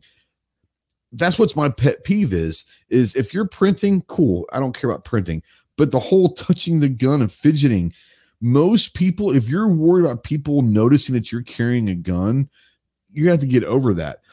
99.99999% of people in your everyday life are not walking around looking at your right hip or your left hip to see if you're carrying a gun. They've got other things that they're going to be walking around Walmart trying not to bump their cart into something. They don't care. But if you keep on touching that gun, you keep on adjusting, you keep on tugging that shirt down, they may not know it be a gun, but they're going to sit there and say, that dude's acted weird. Like, why is he always like in that one spot? Keep touching that one spot on his hip or keep pulling his shirt over that one spot. What's he hiding? So that's one of my big pet peeves. That's why that is, because don't bring attention to yourself. Most, like Foss says, whether you're printing or whatever, most people are not walking around trying to find people that are carrying guns. They're just not doing it. So don't worry about that. The less discreet that you can be, or the more discreet that you can be, the less fidgety that you can be, most people aren't going to notice, nor will they care. That's my rant on that. But it is hard to break a habit and all of that. Smeggy says there's a shirt from Vertex that has an undershirt at the bottom half. You can tuck it in. So there's a lot of those, and there's a lot of companies that are making kind of like compression shirts, if you will, that you can wear as an undershirt. Be sleeveless if it's hot and all that. You don't have to wear this big thing, but usually like they're sleeveless and like compression shirts, but there's like a pocket right in there. So if you wear a t-shirt or whatever, and you can have it right there. If you're, it's going to sound weird. If you wear slacks, like, and you have to wear a suit or whatever, and you don't want to ankle carry, or you don't want to, shoulder carry underneath your coat or whatever, but you're wearing a nice shirt and tie, or button down shirt and slacks, and you can't find a holster that isn't going to print. You can find these. They can come in white, gray, black, whatever, but they're basically undershirts, but they're kind of compression. But you wear them underneath your shirt, and all you got to do is just lift up, and there's a little pocket here. You can put a subcompact gun in there. It just sits right there on your belly or on your side or whatever. But there's some really cool, innovative stuff out there. Go ahead. So now you brought up a good point when you're talking about undershirts. Since I've started carrying, I wear some type of undershirt almost all the time.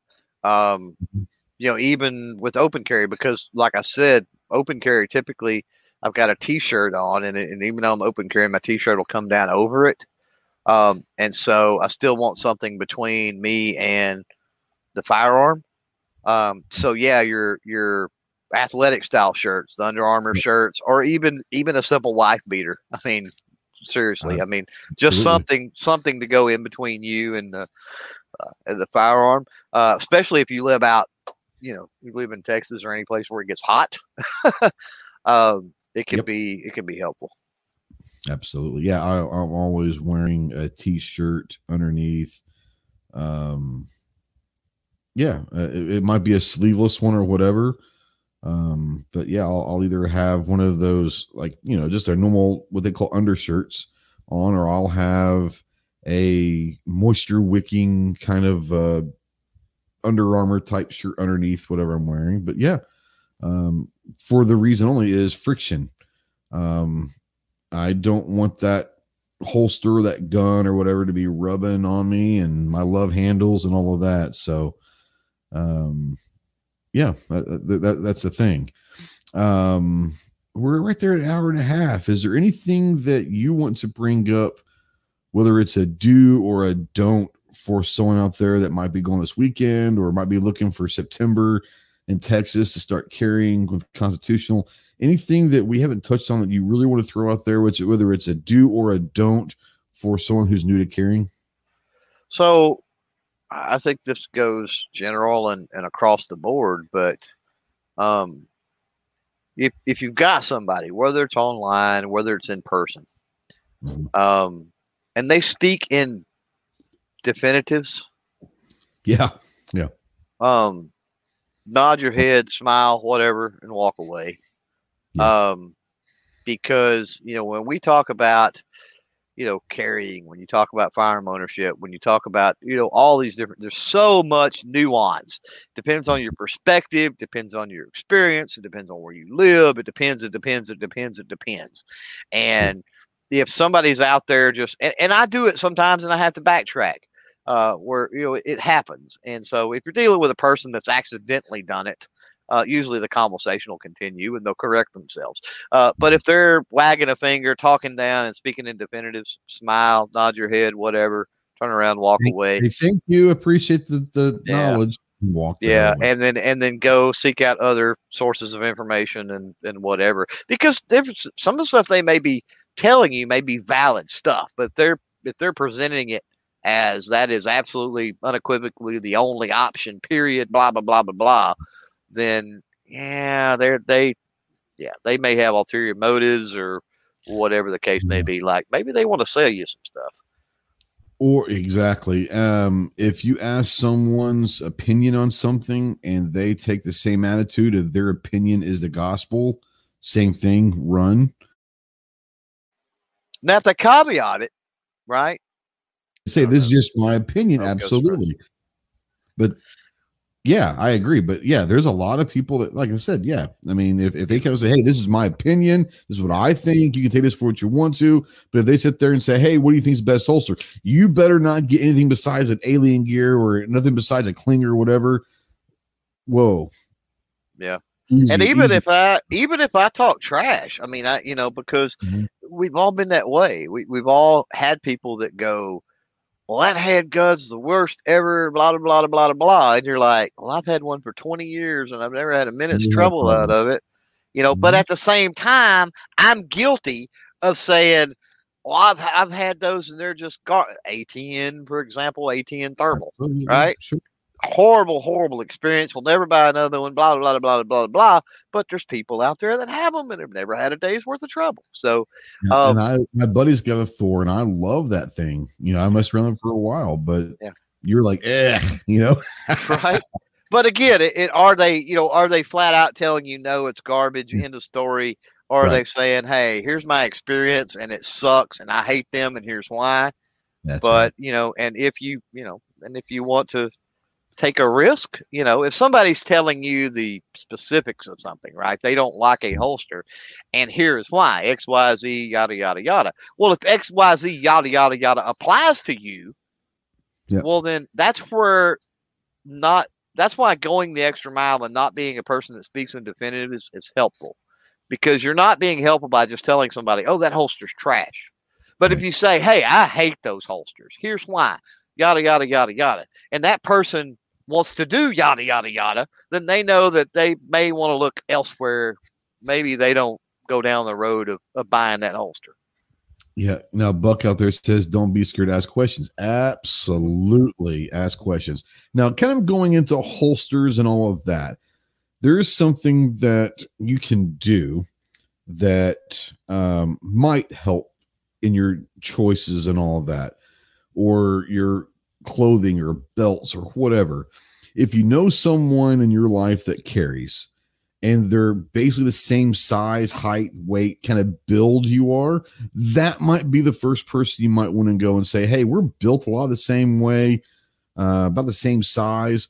What has worked for you? Because I'm thinking about doing this. Now, obviously, you don't take their opinion as the gospel either, but they've kind of probably already worked through some of the issues that you might have to work through. If, excuse me, if you're similarly sized, the same build, you're going to carry the same position, whatever, and you know someone, that might be someone who will be a really good resource for you as well.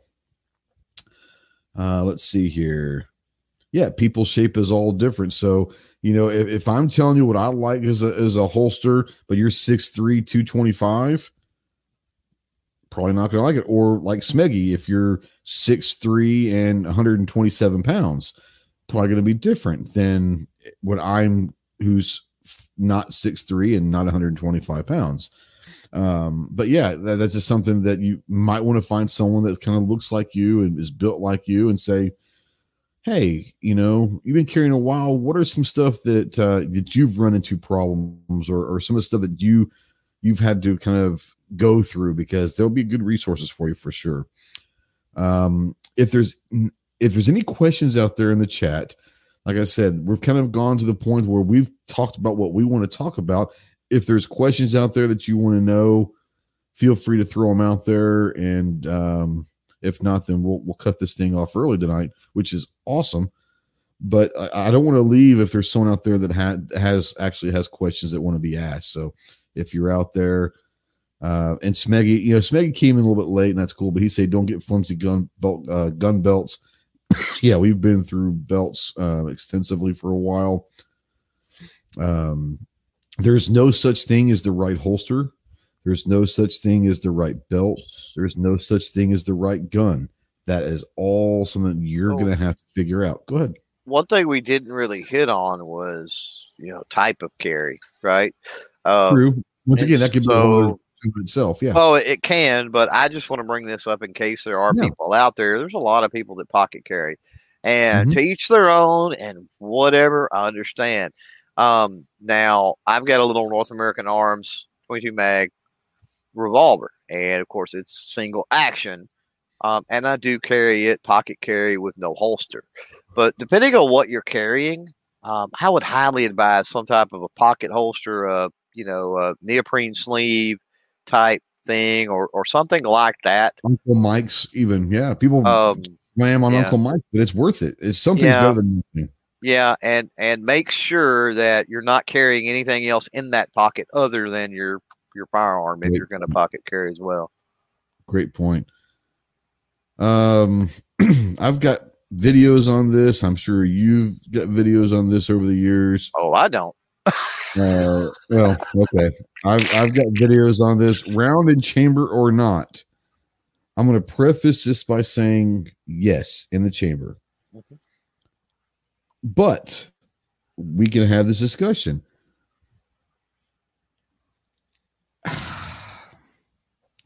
Who am I to tell someone they shouldn't? Yep.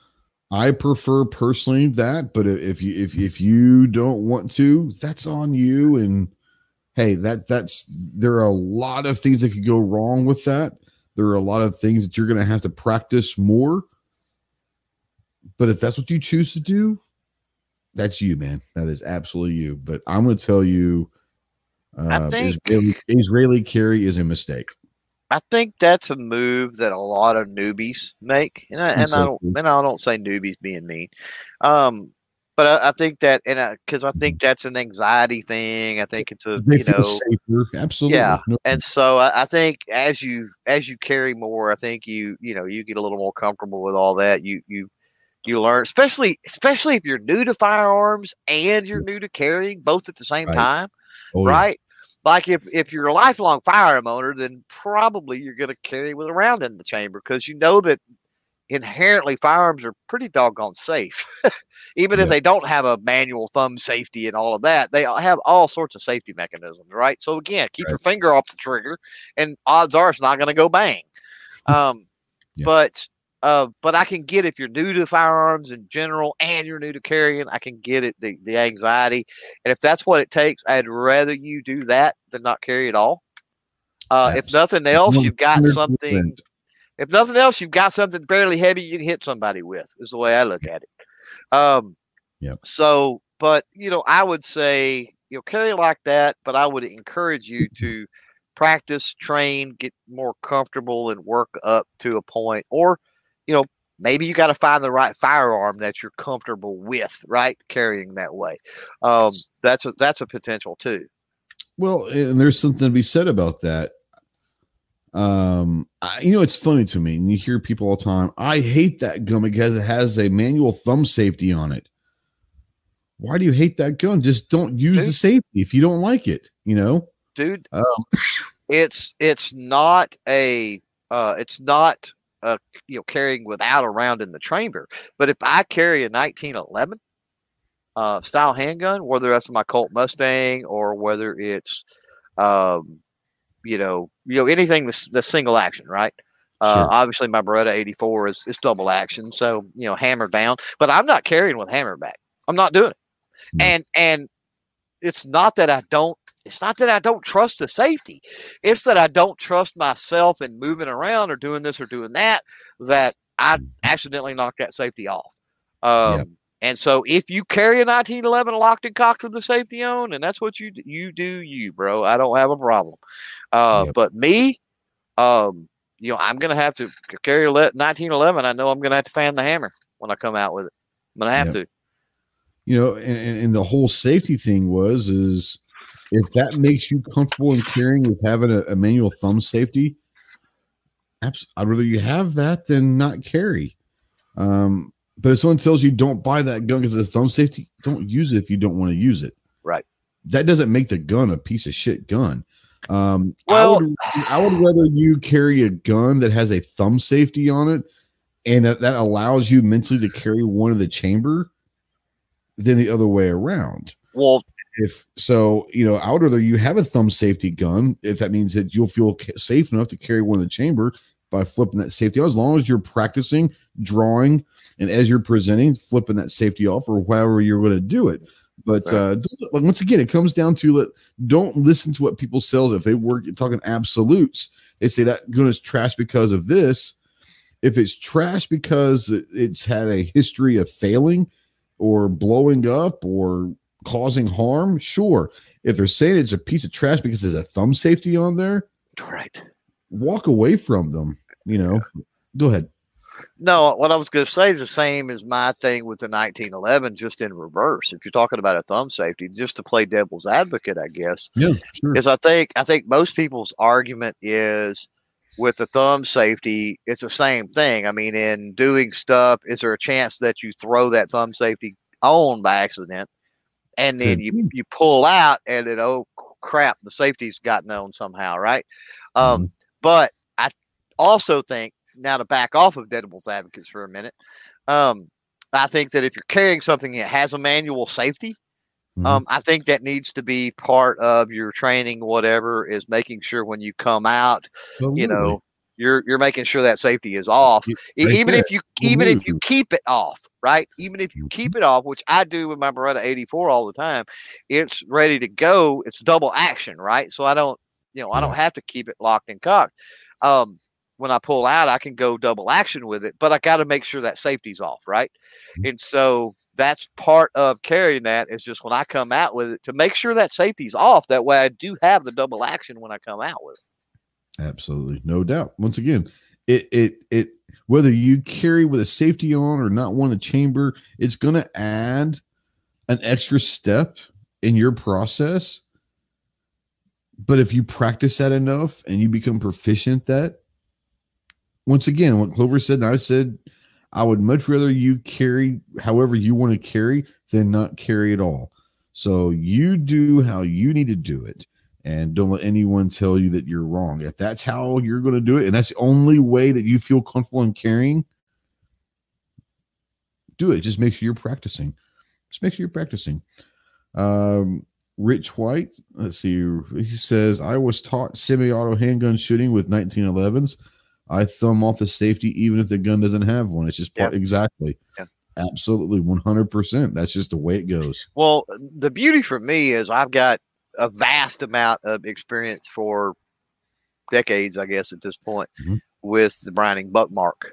And so it has a manual safety, which is also kind of doubles as a thumb rest. And if your thumb's resting on it, it's off. So I've got that muscle memory, field dexterity, if you're talking about a right-handed, thumb safety, already, to kind of, when I grab something, my thumb is there, my thumb realizes it's there and makes that downward motion.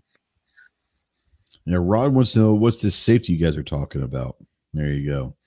He's a Glock guy, so he doesn't know what safeties are. So finger off the trigger. That's the number one. Hey, there you go. Finger off the trigger is the best safety out there for sure. Any more questions out there from anyone that might be having anything, or even comments, not even questions? If you have a comment, something that we haven't touched on that you think might be important to someone that's new to carrying, whether it's open or concealed, makes no difference to me. Go ahead and let that out there, because I'm definitely not the definitive resource on carrying. I never claimed to be. It is a passion of mine. It's a passion for this channel, but I'm always learning as well. And there are podcasts that I listen to and people that I listen to that definitely help me out.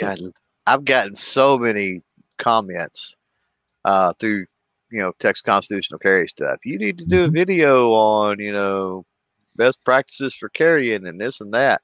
And every time I'm like, hey, here's a link to a pretty good channel for that. And I link your channel. It's like, I don't, dude, I want to shoot revolvers and lever guns, right? I don't want to do a video on everyday carry. I've done some everyday carry pocket dumps, and I've done some of your drills of the month, and I've done some different things, but that's not what I want to do. I don't want to turn into a concealed carry or open carry. It's the same thing that I get people asking me to do videos on revolvers or 22s or shotguns or bolt action. Hey, I got a channel that you just like, and I'll say, go check out there. And sometimes I'll even go over to your channel and find that exact video. Yeah. Like I'll go to your channel and say, bolt action, a search just in your channel for bolt action. And I'll pick a one of them and say, all right, here's a great video that you need to go watch and put that and all that. So yeah, I get rashes when you start talking revolvers and bolt action. I'm allergic to that shit. I can talk it. Obviously, we've talked it here for nearly 2 hours. I can talk it, but do I really want to go out on the range of the Texas heat and shoot some kind of video on, my tips for open carry? That, eventually it might get around to it or whatever, but there's a lot of stuff that are much higher on the list than that, unfortunately. Well, see, G23 is calling us out. He said, I would disagree with finger off the trigger is number one. It's using your brain is number one.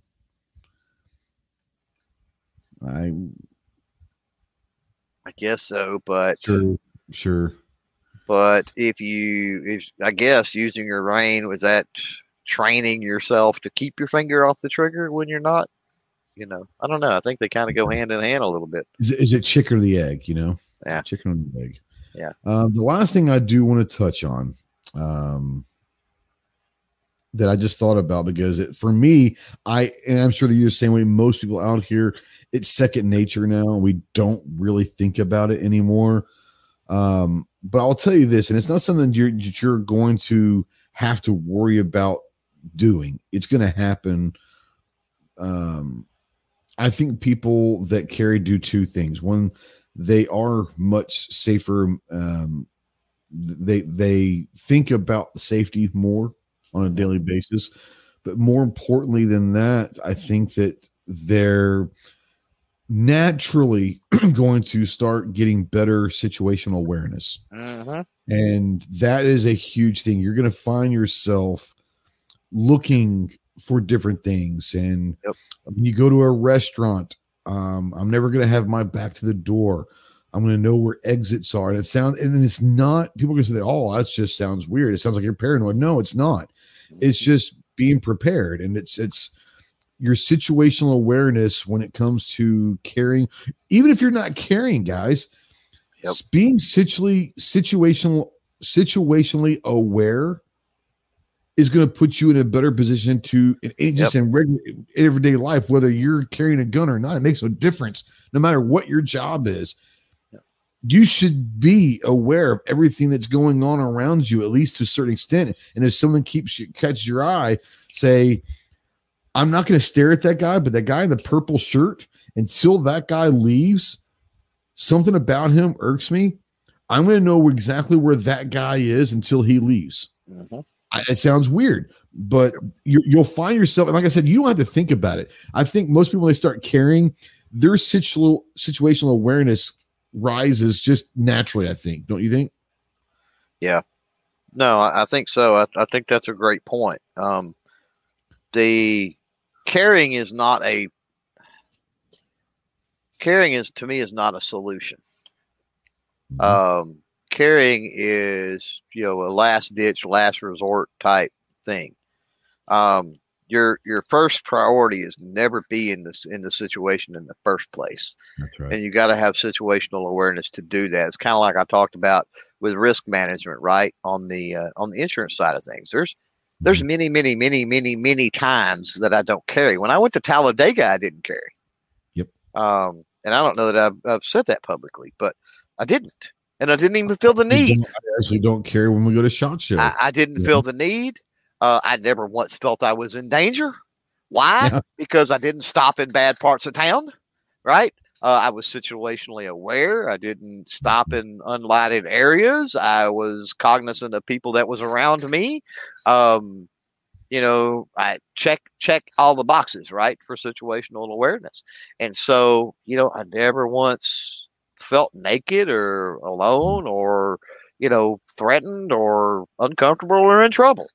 That's right. There, in certain places, I get it. Okay, so I don't want to stereotype or make it a general statement. Sure. But I think that the world tells us, media tells us, there are instructors that tell us this. There are certain YouTube channels that tell us this, that, oh, this world is just such a dangerous place. And really, it's not a dangerous place. There are areas, sure, I get it. But the vast majority of people, literally, I can travel from here to freaking Alabama and back, right? And I never once got into a situation, felt uncomfortable, that I was in an unsafe area or my life was in danger or anything else, right? Now, granted, I was all along I-20. I was at truck stops and I was at a range, and then even the hotel I stayed in, while it wasn't the greatest place, it wasn't. It wasn't terrible. It's not like the one Budget and Roll Call stopped at that time. Not near that, right? So, yeah, I mean, I don't view the world as this place that's just went so downhill and it's in the dumper and dangers around every corner. But again, it's situational awareness, right? And so, I think that's the number one thing. If you're not working on your situational awareness or already a person that practices that on a regular basis, then maybe we start carrying a gun. Maybe hone in on that before you carry a gun, because that's going to actually keep you safer, to be honest. Yeah. Because that's going to keep you out of the situation. Now, the other thing that you mentioned the guy, the shifty guy or whatever. The other thing with situational awareness, which may or may not be part of it, is I call it being a student of humanity. Is being able to read people's mannerisms and other things. And so if somebody's acting weird or whatever, here's the other thing with me, and I feel like I've talked forever. You have. And I've said this a bunch of times. I'm not the savior of the world. I'm not the Avenger or Superman or whatever. I carry for myself and my family. I don't carry to save everybody in the supermarket. That's and that's cruel to say, but if I did not say that, I would be dishonest. If you saved everybody in that supermarket, it's only because you were ending that threat to save you and your family's life. Right. Just happen to be saved as well. Yeah. Right. Exactly. No, I hear you. I get a question all the time. Like, if you're at the gas station and someone pulls a gun, what are you going to do first? Depends. Where am I? What's the situation? Is there someone else with me that's there? If my wife or my daughter or someone of friends with me, I'm going to get them to safety. If I choose to come back into the fight, that's a whole other issue. But the first thing I'm going to do is make sure that my loved ones are safe. Right. That's before I do anything. It's not my job to put that guy down. Now, if I feel like that guy's going to hurt me or my family or whatever, then it's a whole different issue. If I have an opportunity to put a guy down that could hurt other people, and I've taken care of my family and friends or whatever the situation is, and I feel that not only me, but everyone else is in danger and I have a shot, that's a whole different issue. I don't know. I mean, I train a lot. I practice a lot. But the answer is I don't know. I would like to tell you what I'll do, but I don't know. I've never been in that situation. And God, I hope that I never am in that situation. Yeah. No joke. Yeah. If you're at the, let's say the automotive center of Walmart, right? Mm-hmm. And you're with your wife or whatever, and your daughter or your son, getting a car battery, whatever the case may be, right? And shots ring out. Well, the door is 20 foot away. We're gone. Yep. Period. Now, if I'm at the speedy checkout up front and the guy walks in with an AK and starts spraying lead, I probably put them down behind the counter, right? Yeah. And I engage at that point. but that's two totally different situations. And the first one may sound cruel, but it's just the way it is. That's right. Almost that 2 hour mark, man. A half hour ago, we were like, "Hey, anything left?" And once again, you and I have figured out a way to talk for a half hour. Right, man. I love it. No, it's all good. Let people know where they can find you. Any projects you got coming up. I know you've got a cool. We talked about it earlier, but you've got a really cool guest coming on tomorrow. I think at 4:00. Is that right? 4:00. Yeah, 5 Eastern, 4 Central. Yeah. Tell people they can find you, all that good stuff, projects, all that. Clovertech.com, and then that'll get you to YouTube and any of the other, good Lord, I don't know, 3 or 4 dozen platforms I'm on. Shout out, I guess while we're doing this, to Firearm Fanatic. If you haven't checked out that platform, they relaunched. It's been around for a long time, quite a while. And it's similar to a Facebook. I mean, you can play games on there even and do all kinds of stuff with this new relaunch. But yeah, they've had a pro firearm social media platform for a while. They did a relaunch, a revamp, an upgrade, if you will. And it's even better. It's pretty cool. So go check that out, especially if you're a creator.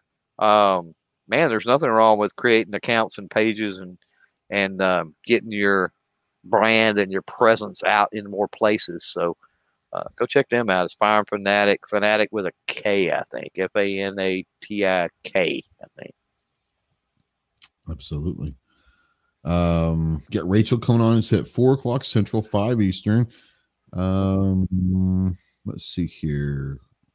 Get the studio come up Thursday night.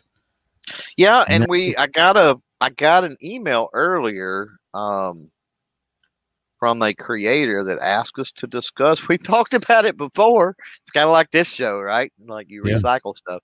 But wanting us to talk about monetization. So I hadn't thought about talking about that, and we've talked about it before, but I've got a creator out there asking about it. So we may dive back into that and talk about some monetization stuff. Absolutely. That'd be interesting as well. Always interesting to hear people's thoughts on monetization. Some people, even though they have monetization, they don't monetize. I don't monetize any of my live streaming. I know you don't do that either. There are certain videos that I put out now that I know are going to come back yellow. So at this point, I don't even worry about monetizing. I just, turn the monetization off of that video. And honestly, I have not seen, this is going to go against what a lot of YouTubers want you to believe. I have not, actually, I've seen the opposite. I have some videos that I've put out in the last few weeks that I did not turn monetization off, that are doing better than videos with monetization on. So if they're out there telling you, if they're not monetized, YouTube's not going to push them.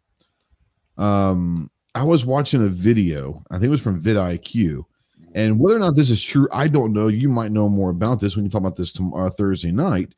Right. But apparently his contact, and they're big enough, they actually have a contact and a representative at YouTube, says that the algorithm does not know whether the video is monetized or not when it talks about pushing it out there, suggestion.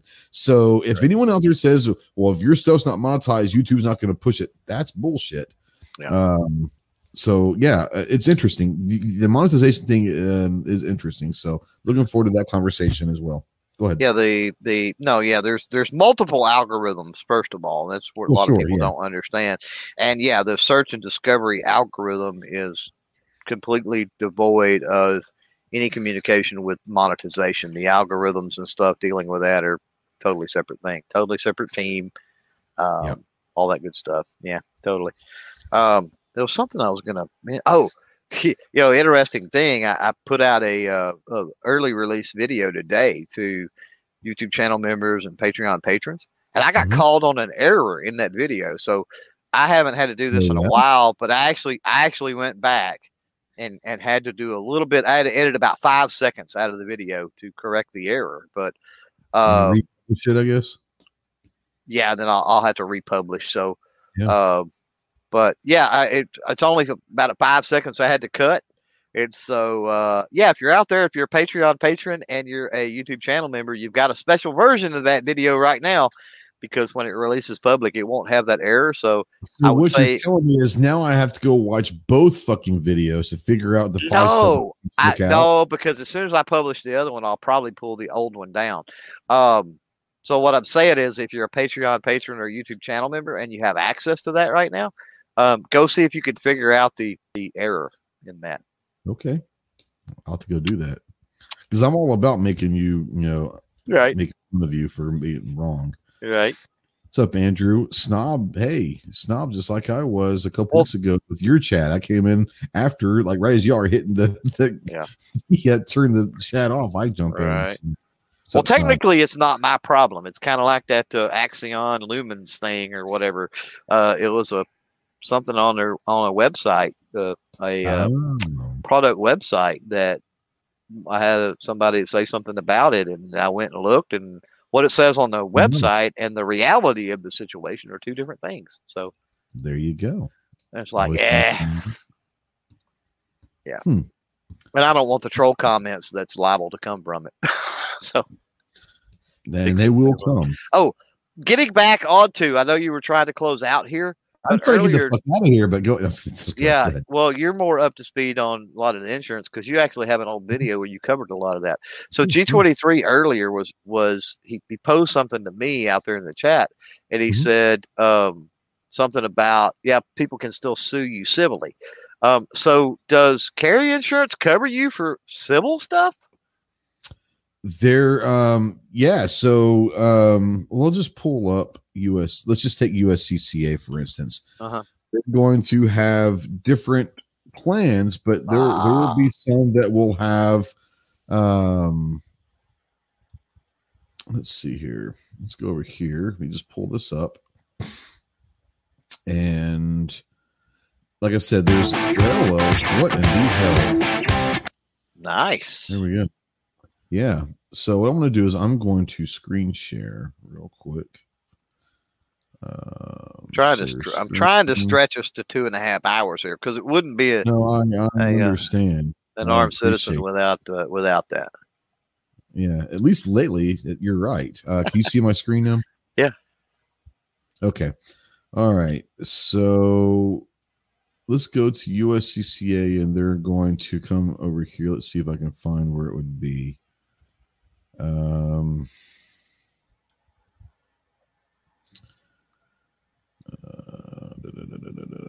Man, they're going through all sorts of stuff. It's very, very in depth. Delta Defense is their insurance arm. So if you see the Delta Defense up here at the top left, it's not necessarily. Yeah. That's USCCA's arm of it. Well, it would have to be, just your opinion, because this is my opinion on that situation. It would have to be a fairly weird situation. I mean, anybody can sue anybody civilly for any single reason, right? Absolutely. I could tomorrow sue any given person out there in the chat for showing up in the chat and tagging me or something, which is really stupid, but I could sue them for that. So you would have to, in order, first of all, the family would have to be fairly well off to be able to afford a lawyer, or you screwed up enough, there was a law firm willing to do it pro bono because they knew they could win, right? And then second of all, you would have to have something or a means, whether you own a business or whether there's something, right?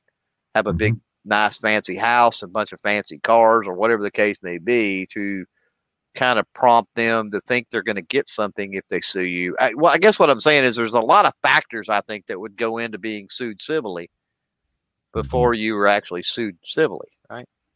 Yeah, I'm going to try to go. I'm going to hit this join now, and let's go through the different ones. So the gold, which is their cheapest, it's about $25 a month. Of course, they want to ask all my email and all of that, just to look at the stuff. Yeah. Here we go. Okay.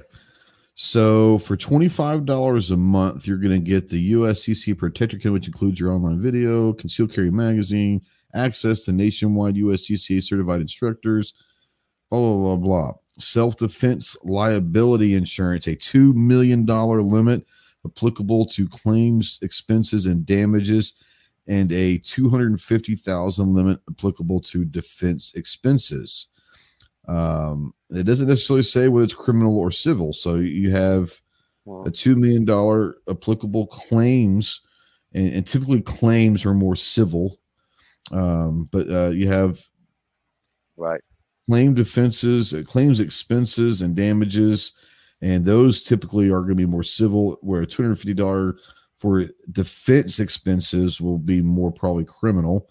But that's the $25 a month. Well, obviously it goes up from there. Yeah, and what I'm going to do is I'm going to go to the elite membership, which is about $50 a month, and we'll look at this one. It's the same. So you're going to, I mean, there's obviously going to be a lot more additional insurance. Let's go down to the insurance has been purchased by USCCA and is one of the benefits of membership. USCCA members are additional insured under a policy issued by USCCA by Universal Fire and Casualty. But we're talking here still a $2 million limit applicable to claim expenses and damages, and a $250,000 limit applicable to defense expenses. But yeah, you're going to have access to a self-defense team. You're going to have all of that stuff. So yeah, like I said, and there are going to be some of them that are going to sit there and say X amount for criminal, X amount for civil. Someone's going to sit there and just say, you get this amount for litigation expenses, whether it's criminal or civil. So you're out there and you look at them and you have a question, call or whatever, and ask those questions, especially if their wording kind of may be interesting, Yeah, and a lot of them are going to. Pat says USCCA specializes in gun-related cases. Yes and no. I mean, you might have an attorney that personally that has done firearm-related cases. You have access to an attorney that you don't have to have insurance for that. Where the USCCA might come into play is helping you out with some of those costs. It's up to you. Like I said, if insurance is something that you want and it's worthwhile to you, and you think the benefit versus cost is in a good place, don't let anyone tell you that you're wrong. Do you have to have it? I don't think anything that's mandatory is good. So that's just me. I think you're wrong. There you go. I'm wrong a lot. A lot. Especially my wife tells me that. Guns and Barbecue says, did Clover just threaten to sue everyone in the chat tomorrow? Good thing he didn't say Thursday. So there you go. Heck yeah. All right. We're at 2 hours and 15 minutes, and you've done a damn good job, you asshole, for getting I tried. this close to 2.5. I tried, man. I tried. I hear you. Thanks everyone that's watched this live. Good discussion. If you're out there and you have questions on carrying, whether you're new to it or just have questions in general, feel free to leave a comment down below in replay or on podcast form. Has a comment section. Email me, call me, text me, whatever. Get a hold of me or get a hold of Clover. He doesn't mind either. And ask those questions. So I have no problem, especially when it comes to carry. This is, like I said, everyone knows this is a passion of mine. This is one of the So I have absolutely no problem whatsoever talking, carrying, and all that. I'll give you my opinion. I'll answer everything that is much to the best of my ability. And if I don't know, I'll tell you I don't know, but I'll probably know someone that does. But yeah, thanks out there for watching. If you're watching replay or listening to podcast form, once again, questions, comments, utilize them. If you like what you hear, maybe push that like button, push the subscribe button, whatever it is, push that button. If not, hey, it's all good. Clover says don't mind at all, but he does charge $9.99 per minute. That's true. No, he's not. But yeah, thanks for guys for watching. We'll see you soon. And I'm trying to think if there's anything coming on this week. I don't think there's anything going on that's crazy. If you are in the North Central Arkansas area, Sunday at our range from 2 to 4, we'll have our monthly fun shoot. If you want to come out and shoot with me and a couple guys that you might actually know their names, we shoot once a month and we open up to the public. So anyone's free to come out there and all that. If you want to, get a hold of me and I'll let you know the information on the fun shoot. But we're going to go out and have fun sending lead down range, or I guess polymer projectiles, whatever. We're sending projectiles down range this Sunday. See you soon. Semper Fi.